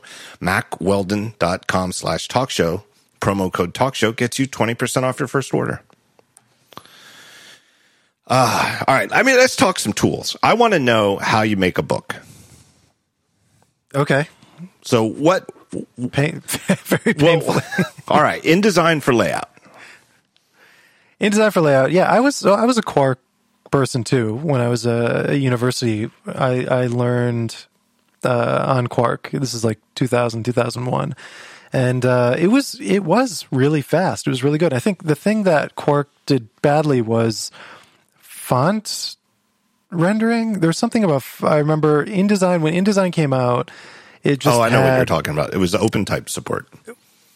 Open type support. Yep. That was it. Yep. Yes. And that was infuriating. Yeah. It was infuriating that Quark, this is like such a fundamental bit of digital typography that Quark dropped the ball on. And I think that was what pushed me to InDesign. And I remember using the InDesign beta and I remember the literatures and all, the other open type stuff just working and being like, okay, well, I guess I got to use this thing now. I remember I've been an InDesigner ever since. I remember talking to Dean Allen about it and it basically was like, look, you're going to have a whole laundry list of things you liked better about Quark than InDesign, but InDesign does open type right. Open type makes the old pre-open type PostScript fonts look like junk, and therefore you need to use InDesign because there's too many good features in there. And it was a very strange, I don't know if it was technical debt. I don't know what happened. The other thing about Quark made bad design a little too easy. I mean, the one thing that Quark did that you just could never forgive them. And once you know that designers in the 90s were doing this with everything, you couldn't unsee it. But I guess most of the flyers and stuff people made are long gone. But you could select a range of text and then just with one little click, set it to be like 90% width to make it, to fake a slightly skinnier font. Or if it didn't quite fill the space, set it to 110% or 150%. And so people would if you wanted a tall, skinny sans serif, it was so trivially easy to just use Helvetica and just make it skinny. But if you know anything about typography, it was optically squished and was a crime against typographic. So InDesign for layout. What about InDesign for layout? InDesign for layout. I looked at Affinity Publisher, and I think Affinity Publisher, I really like Affinity as a company. And I think I use Affinity Photo actually for all of my, I actually don't use it for much because I use Lightroom for my photo editing and my catalog editing. So I keep all of my serious photos in Lightroom Classic, where Lightroom CC is lacking a few features that to me make it unusable as a professional. And so I'm still in Lightroom Classic, and I think a lot of people who are professional photographers are in Lightroom Classic, and the fact that it's called Lightroom Classic is a little bit unnerving because it feels like Adobe wants to get rid of this thing. And so I'm in Lightroom Classic for organizing my library and for doing 90% of my photo edits. And I use Affinity Photo for doing essentially photo resizing and exporting in different sizes. I just find it's exported to be really fast. I just find Photoshop to have gotten so slow over the last decade. And a lot of it's like if you do the web exporter dialogue, it comes up and it like loads a web page or something. I don't know. It's just also slow. It's very bad. It's very, very bad. Affinity, super fast, super easy. I love supporting independent software companies. You buy it once, you don't think about it again, yada, yada, yada. And so I tried Publisher, but it just didn't. The problem is that if you're working with real printers, like big printers, is that they want InDesign files. Like for them, it's easy to work with InDesign files, and they may want to do things like check is all of your type properly set in K, or did you accidentally set it as an RGB value, and so they want to double check all these things, and so having InDesign makes it a little bit easier to interface with these printers out in the world. So that's kind of why I'm still in there. I'm not using. Honestly, I think InDesign from 20 years ago, whatever the feature set was enough for me. I don't do anything that InDesign, I think, has added in the last 10 years. So anyway, that's that. And for writing, I use Ulysses to do a lot of drafting of essays. And the reason I started using Ulysses was because it let me use Dropbox as my folder. So I like having my files on my local hard drive, and I like that Dropbox then syncs in the background. And I actually have a NAS now that is pulling down a full Dropbox archive onto the NAS. And so I feel like it's backed up there as well. But the reason I liked Ulysses was a lot of other of those like minimalist text editors back, I don't know, when I started using it 7 years ago, they didn't allow Dropbox. A lot of them were iCloud based, or you couldn't, this is a real critical thing, is like you can have a folder in Ulysses where you can manually sort the files in the folder. So you don't have to have them sorted by date or by title. And for me, being able to move files around, so treating a folder like a table of contents was really critical for me. And when you're working on a book, it's super, super critical. That's like, it's sort of like you letting a touch.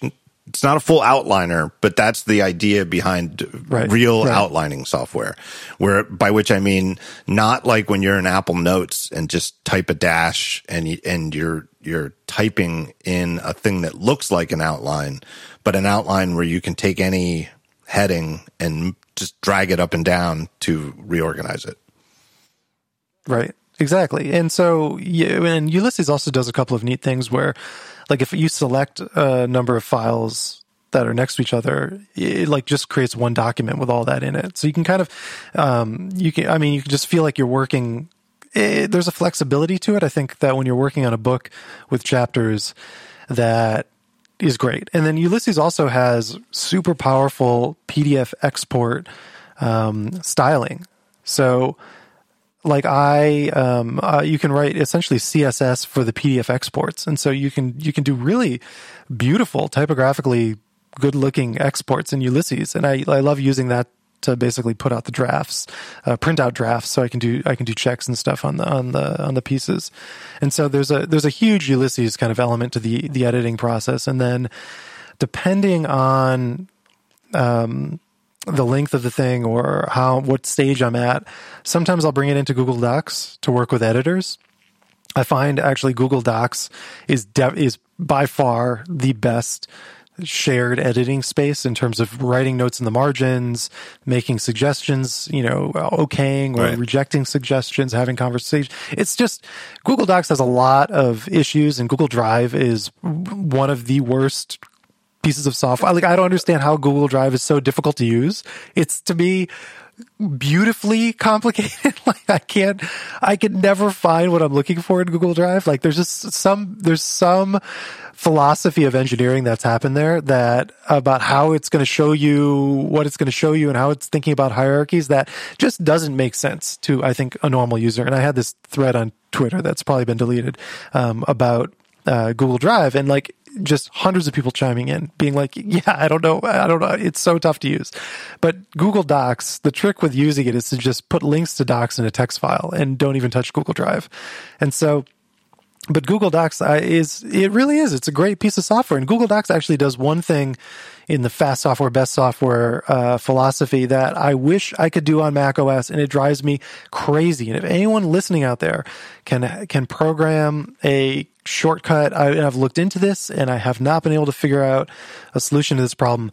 But in Google Docs, if you have a misspelled word, and you have the cursor on the word, you can tab into the spell correction options and hit enter, and then so you never have to take your fingers off the keyboard. You don't have to use the trackpad. You don't have to right click on anything and select, the corrected word. You can just inline right there, super quickly select the correct spelling. So like things like that, I really love about it. But mainly the collaborative component is the super. Do you know about the F5 shortcut? This isn't going to solve your problem with misspelling. But do you know that in TextEdit or any Cocoa app, you can start typing a word, and if you hit F5, you get auto completion based on the dictionary. Right. So right. I remapped that keyboard shortcut because the F5 is very hard to type. And if you have, and you have to turn off, to get it by default, you have to turn off the magic, keyboard brightness or whatever F5 does on your thing. And if you're using a MacBook Pro with a touch bar, how do you get F5? So I've remapped it to control return. And so, because pinky for control, right hand for return. Sure. And then it's this universal autocomplete. Huh. But I know exactly what you're talking about, though, right? So you've got the insertion point on the red underlined word, and you're like, just give me the list. Don't make me switch modes. Yeah. I've got to go to the trackpad. I've got to right click. I've got to, and the thing is, the hit areas are so small, right? It's like, I've got to select just the right word. It's exhausting. It's just weird. And Google Docs has a really nice solution for it that I would love. How do you invoke it? So you hit the tab key? Is that what you do? I think so. I'm pretty sure. I was testing it the other day, and I think it's either you hit the tab, or I think it's tab, and it just brings you up into that pop up, and seems to work pretty well. I don't know. It's an elegant. Seems like an elegant solution, pretty obvious solution, but I haven't seen any other text editor do it, and it kind of drives me nuts. And even the command semicolon, I know that's kind of like the universal spell checker invoker.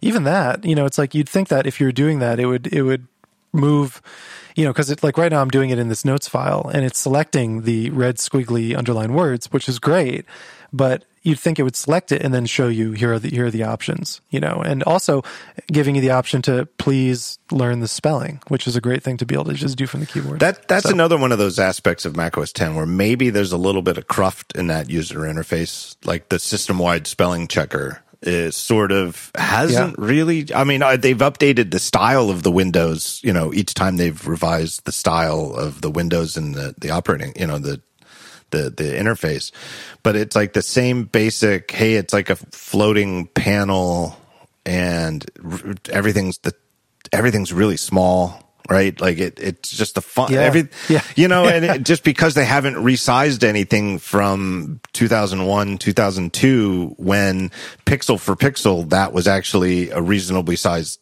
spelling checker panel. I bet it's from Next, I'm sure to be honest. Yeah, I bet Next had that command semicolon. It's such a weird command, right? Command semicolon. I bet that's from Next. It's a holdover. Yeah. Anyway, it's like people forget that actually Next, the text components of Next had essentially like hyperlinking it had links built in, like that. If you right click on something and want to make it a link, and say, make link, that's all from Next. That's 30 years old. That's a 30-year-old interaction. And you know what? I was editing the shared document that we have for this episode of the show, and I was doing it on my iPad today. And I thought, this is something I should remember and bring it up when I'm talking to Craig. Like, on the Mac, I know how to make something a link. I right-click on it or go to the edit menu, and there's edit link, and then you get a thing. I know the shortcut, isn't it Command-K? My fingers want it to be Command-K. You hit Command-K, you paste in a URL, and now you have a link. And how do you do that on iPad OS or iOS? There's no way, there's no standard way across all apps. It's just, I don't know. There's something, sometimes I start thinking about things like that and how nice it is that it was so consistent. It is still so consistent across multiple applications, and that the way you do it in text edit is the same way you do it in Apple Notes. It's the same way you do it in Apple Mail.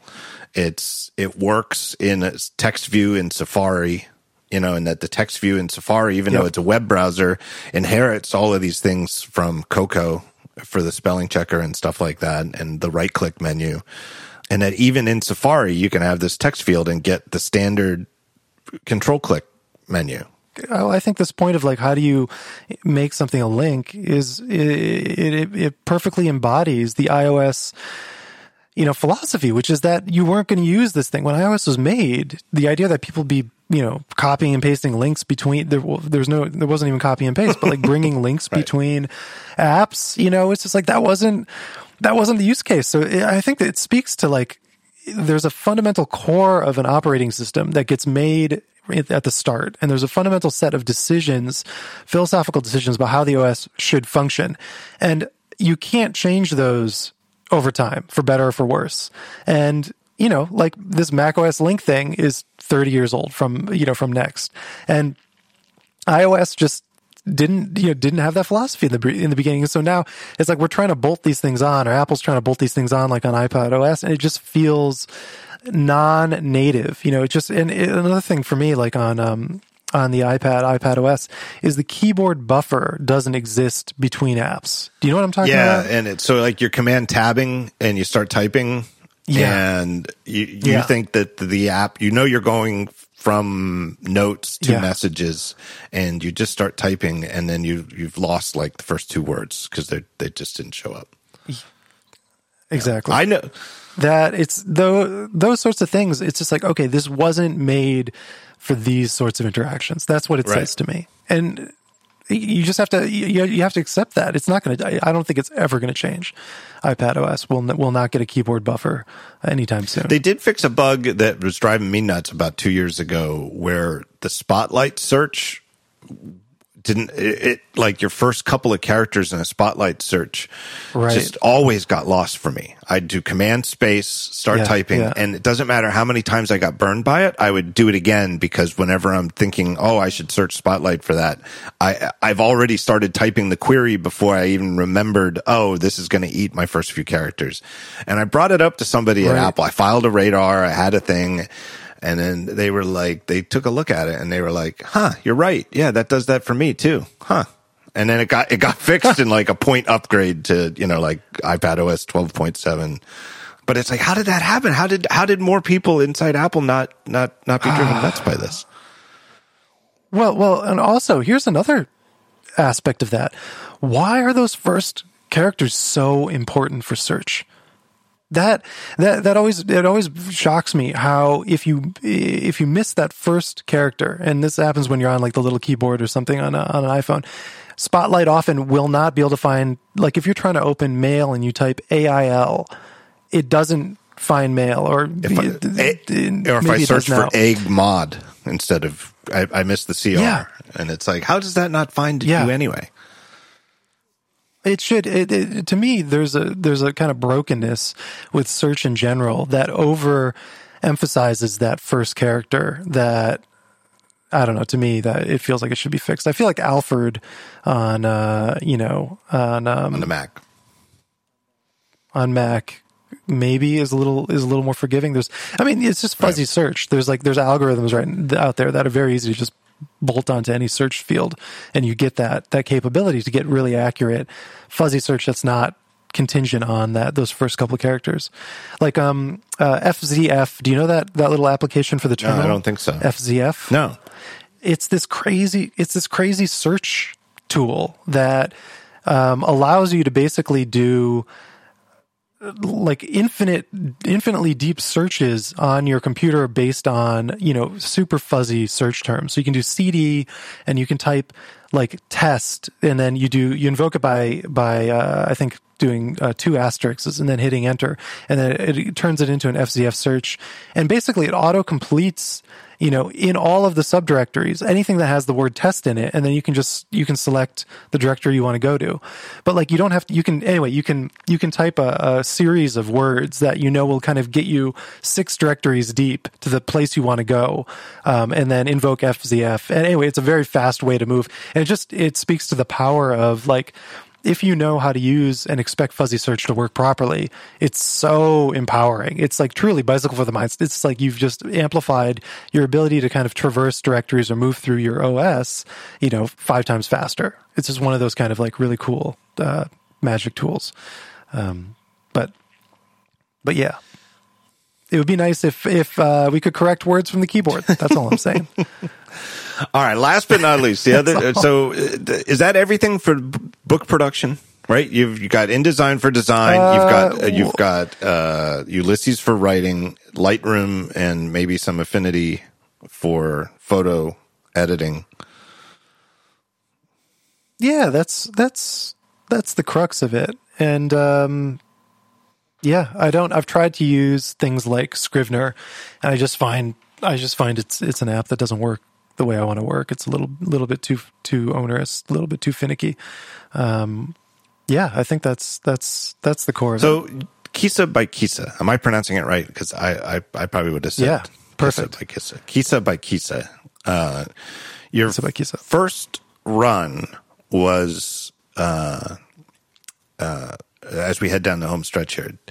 You decided to do 1,000 copies, and it sold out in like a day. Basically like 2 days. Yeah.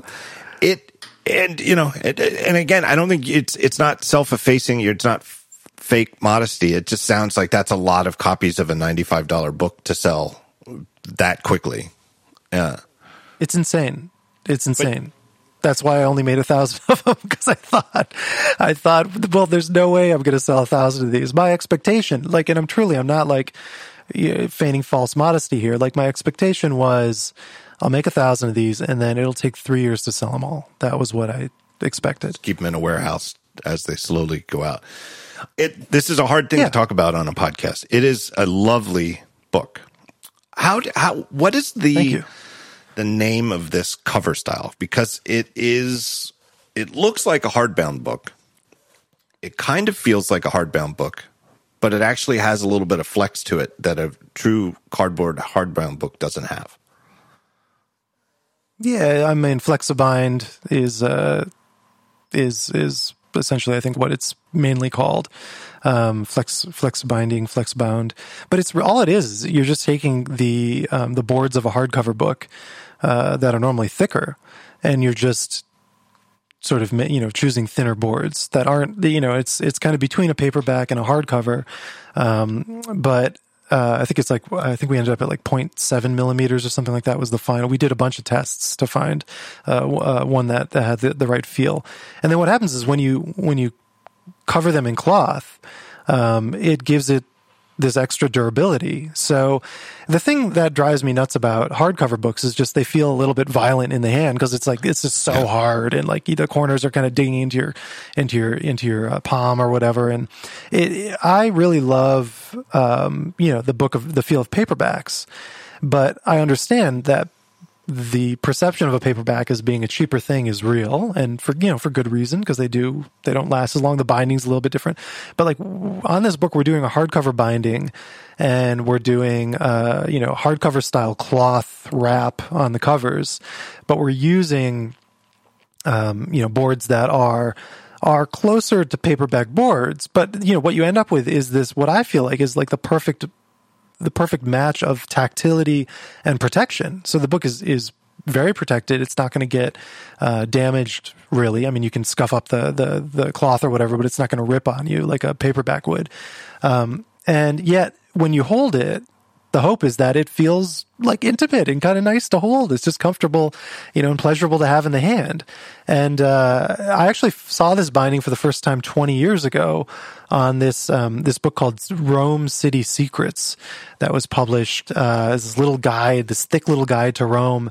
And it used the same kind of binding. And I've just always been spellbound. I've just thought, oh, this is it. This is the most amazing binding. I love this. And I've been trying to use it for a while. And finally, with this book, I had enough latitude of being able to do what I wanted to do and run tests. And we were able to kind of dial this into a place that I think feels really good. So yeah, that's part. And some people have written in and been like, I thought this was a hardcover book. I think a couple of people have been upset because they thought they expected a hardcover because they like, oh, I didn't realize this was a paperback.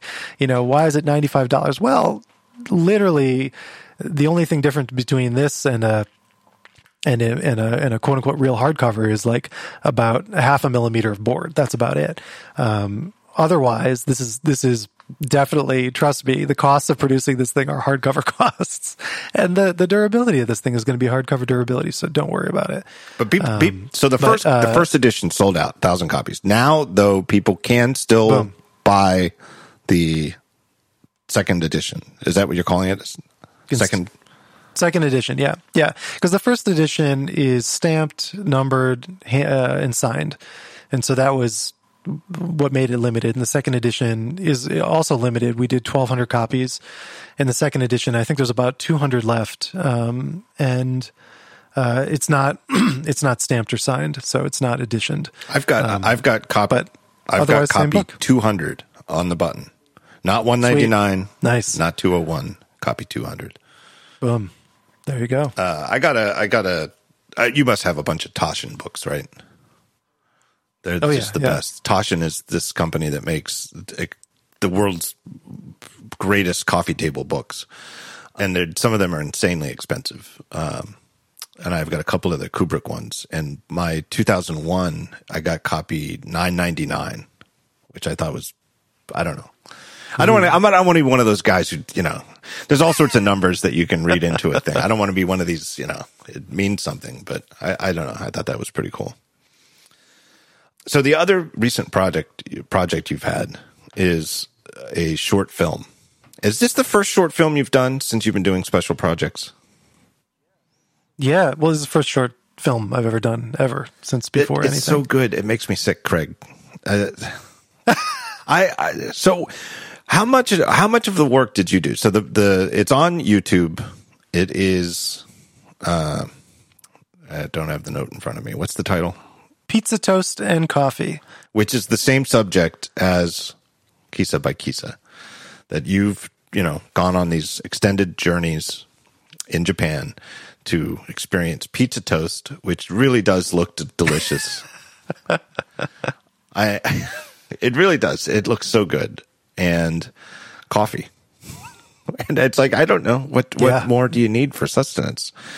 But this short film, I'm not just saying it because you're on the show and you're a pal. It is beautiful. But did you do all of it yourself? I mean, you shot it, you lit it. It is just, and it all just takes place on a rainy, like mid-morning, it looks like.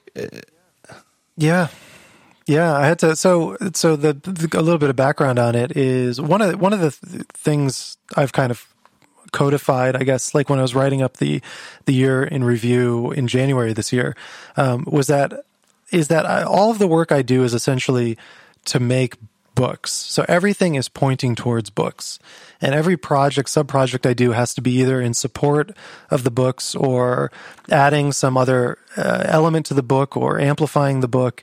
And so, like, I just find for me that is the most meaningful and simplest way to organize all of my creative work. Everything is aiming towards producing books. And so all of the walks I was doing, and I'm still doing these, for listeners who don't know, I spend about 2 to 6 months out of the year walking across Japan. I'm about to go off on another big walk in May. Actually, it'll be another 600 or 700 kilometers. I just did one in November. That was 700 kilometers. And so from these walks, I'm producing books, and Kisa by Kisa was kind of the first book from these walks. And so I also last year, because by dint of pandemic, I just started getting more into video, doing the live streams and playing with cameras and thinking about video just because we couldn't go anywhere. And so that just made me look at the video world once again, which I hadn't taken a peek at in a long time, and realize like the true advancements in photography right now are in videography. Like it's a renaissance moment for anyone who wants to do film. It's crazy how amazing and how quickly consumer pro cameras are advancing. And so it was sort of a confluence of all these things of like going to these Kisa-ten. Kisa is a Japanese style old cafe. These are cafes that were mainly started in, say, the 50s, 60s, 70s, 80s. And they're mainly run by people who are just about to retire. And so they're all kind of just about to disappear. The numbers are dropping precipitously. So I would, in these walks across Japan, the one organizing principle, anywhere you go in the country, they maybe have different foods or, a local specialty or whatever. But the one thing that is consistent is the presence of kisa and barbershops. You got those everywhere. Lots of barbershops, lots of kisa. And so I would just start going to these kisa on these walks. I'd see them, and just the stories, and they to me felt like they embodied, really this cultural touchstone that was easy to overlook as a Japanese person, because you just kind of, you see them as inevitable and also as kind of throwaway things. Whatever, it's a kisa. But really, they're sort of community centers. A lot of Japan is depopulating in the countryside. And so the kisa are these de facto community centers. And so you go to them and they're just full of these octogenarians, and they're all like kind of, chatting, and farmers catching up and stuff like that. And so to me, they became these really interesting and important cultural hubs. And pizza toast just happens to be kind of the food that's one of their staples. And the reason why it's a staple is because a lot of these are post-war institutions. They didn't have full kitchens. And so to make pizza toast, all you need is a little toaster oven.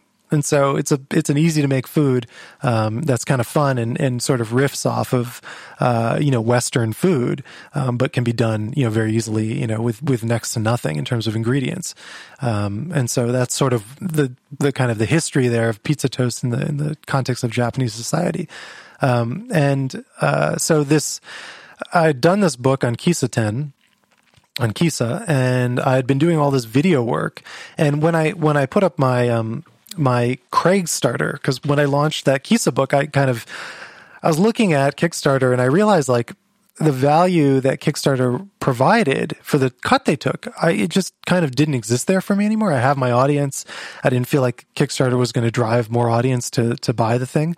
So I was looking at Shopify, and I realized I could basically clone Kickstarter on Shopify using templates.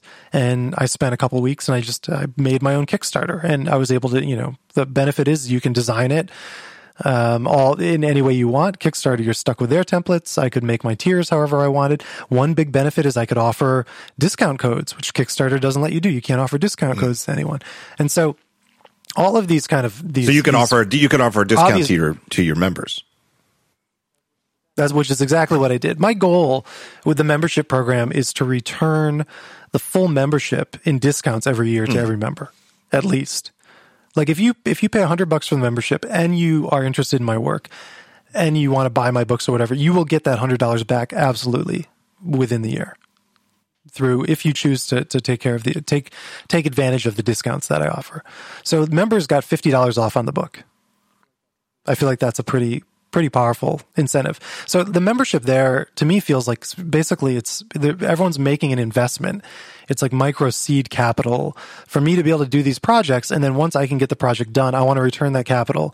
Plus, they get the hopefully psychically positive return of like this new piece of culture being in the world. So it's kind of a way of amplifying that quote unquote seed capital.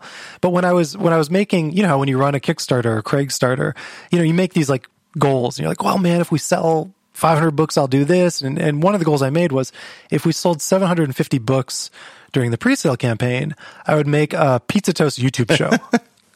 that was, and I was like, I was like, I'm definitely not going to sell 750 books. And so I'm definitely not going to have to make a Pizza Toast YouTube show. And sure enough, we sold 750 books in a day. So, that made me go, okay, all right, let me look at this video world again. And I started getting into cameras to document the production process of the book. And, just a few things led to another. And I just thought, okay, for this Pizza Toast show, quote unquote Pizza Toast show, why don't I do a vignette, a little profile of one of the cafes that I went to? And, it can be this kind of anthropological archive of this thing that is going to disappear. This cafe that I shot will be gone in 10 years. I'm almost 100% certain. It doesn't have 10 years left in it. And so to kind of have a 4K archival quality video of this moment, I felt like that was a really nice bonus thing to the book, and it kind of points back to the book, and the book points to it. You talk about making a short film like this as being book-like in concept because it has a beginning and an end, right? Here is the thing, you can hold it. Here's the whole thing. You can just hit play, start to finish. It gets to the end, and you're done. You've enjoyed the movie. It's right. That's the one thing that to me is a little weird. It's a little incongruous to see it on YouTube, where YouTube is this, and I'm more pro YouTube. I mean, I've started putting my live talk shows on YouTube. I'm never going to be a YouTuber, but the thing that I find so unsettling, and I feel like you and I have sort of touched on this, but that the endless scroll has a psychological weight that I think we collectively are starting to come to grips with. And I think that might be one of the things that's driving people back to things like newsletters and subscription sites. And I can subscribe to Matt Iglesias' Slow Boring, and a new one comes in, and I can hit the space bar a couple times to read it. And then I get to the bottom and it's done. Right. And then I'm caught up. Yep. You can catch up on Daring Fireball, right? When you just start looking for new posts, scroll until you hit one that you remember seeing before, and then you're caught up, and you can close the tab and come back tomorrow or the next day, and there'll be new posts waiting for you. I think that the endless scroll of Twitter and Instagram and YouTube has a psychological weight, and your little movie stands so athwart of that, right? It's effectively a silent film. I mean, it's the sound effects of our rain hitting the windows and, toast flopping. There's a flop of toast. Pour over coffee being brewed. I'm a big pour over man myself. Is that oh yeah, the most popular thing in Japan? Yeah, it's pretty classic pour over. The old cafes have been doing pour over, usually often with cloth drips, cloth nets. Pour over, and then there's also the siphon method where do you know this thing where it's like it looks like a chemistry set, and it's got two bulbs, and the water kind of burbles up. Yeah. That's Japan's been doing that for a very, very long time. But it's just a contemplative little vignette, and it just is so. It could, in some ways, it is literally a very quiet little movie, but it also it's different from the standard fare of YouTube. I found it very striking. Believe me, I would, if I could not have it on YouTube, I would prefer to put it somewhere else. I thought about this and I looked around, and the reality is that if you want to host 4K video somewhere, it's tough to do. And I just don't really like Vimeo. I just find Vimeo, the interface isn't that good. The algorithms aren't as good. YouTube, for all of its flaws, it has the best scaling algorithms, the best delivery algorithms, the best like in the moment resize and rescaling algorithms. So like it's very bandwidth aware and friendly. It goes from, really crappy connections to, fiber connections, and it kind of handles it all flawlessly. Like all of that, I think is really important. And I don't see that present in any other, consumer video platform that can host a 4K video. Also, I looked at the cost of doing it on my own, and it's crazy. It's so expensive. Like that thing I uploaded is a couple gigs. That's like a 2 or 3 gig video. And, if you have, last I looked, it had like 15,000 views or whatever. If you have 15,000 people download 2 gigs off your server, it's like it's going to hammer you. And I looked at Cloudflare video hosting. I looked at all sorts of things, and just the economics of it were crazy. It's hard to understand how Google makes it work with YouTube, to be honest. And it's another one of those things that we've wound up with, where there's one and only one YouTube, and there's nothing else that's even vaguely like YouTube.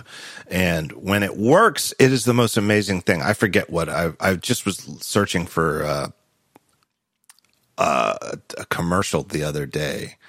The Casio G-Shock watch. Because there's a rumor that Apple's going to make a rugged version of Apple Watch, and I wanted to look up the hockey puck version of the initial Casio, and of course they had it. Of course they did, and it was the first thing that came up. I was like, I just took a guess at the year. I was like, Casio 1983 G-Shock ad, first hit.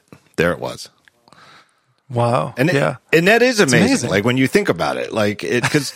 Because like in 1983, that ad was on TV every day, and I saw it every day. And then by 1993, I certainly remembered it, but I would have had 0% chance of finding a copy of it.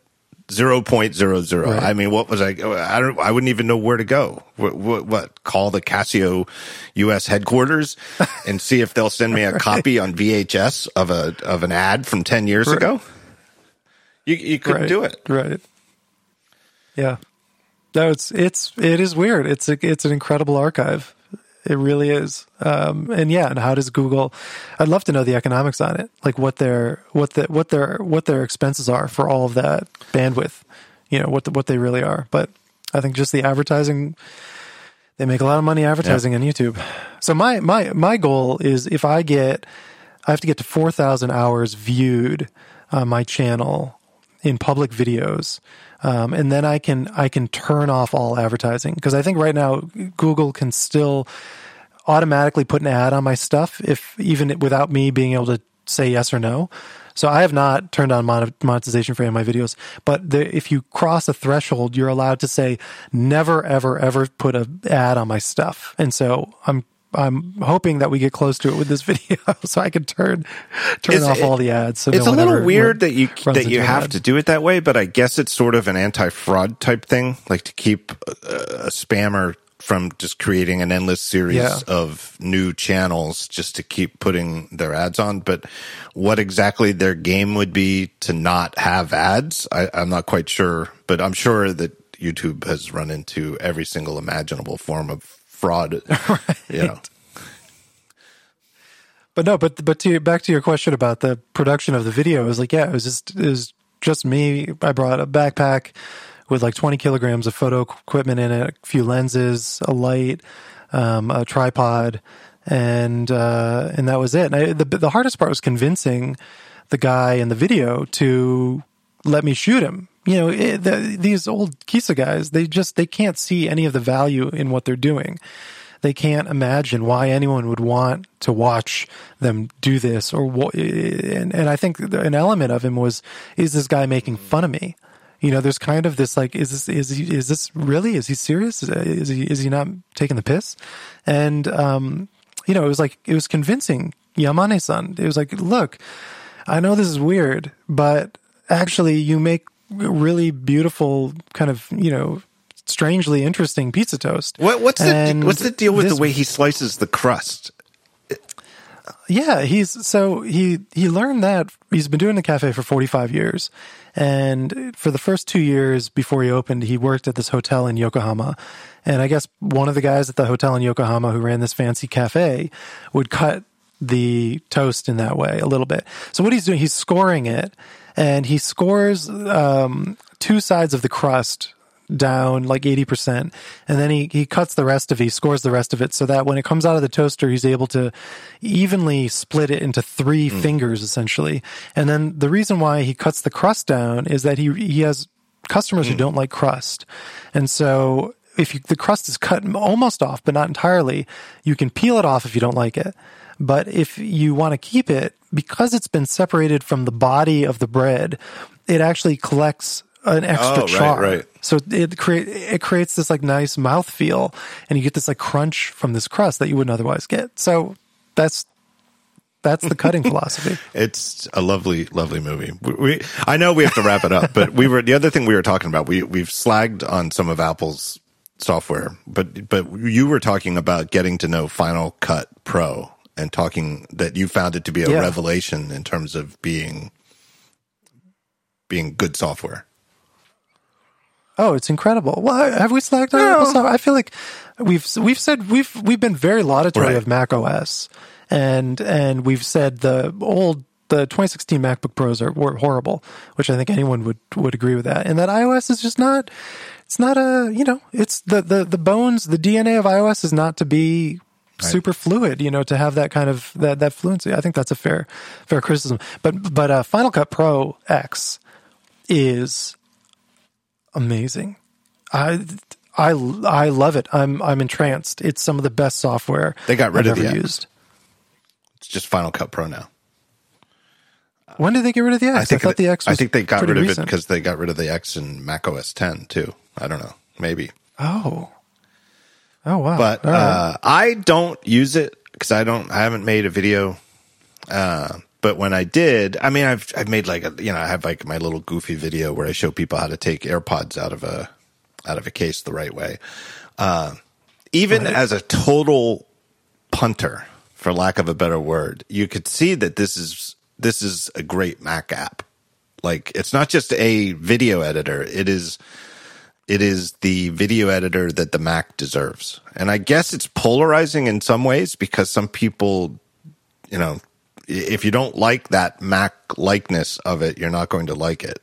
It's not Adobe Premiere. But it also makes me wonder what and when Apple decides to make, their Pro Tools group is such an interesting group. Like Logic is still a huge deal, but then they got rid of Aperture. Like, what the thinking is there is very strange to me. And as Adobe moves Lightroom in this way that you mentioned before, where they seem to be pushing people towards the cloud version of Lightroom and away from the classic one, which is more of a Mac style way of working, not in the cloud, but here, I want it on my Mac.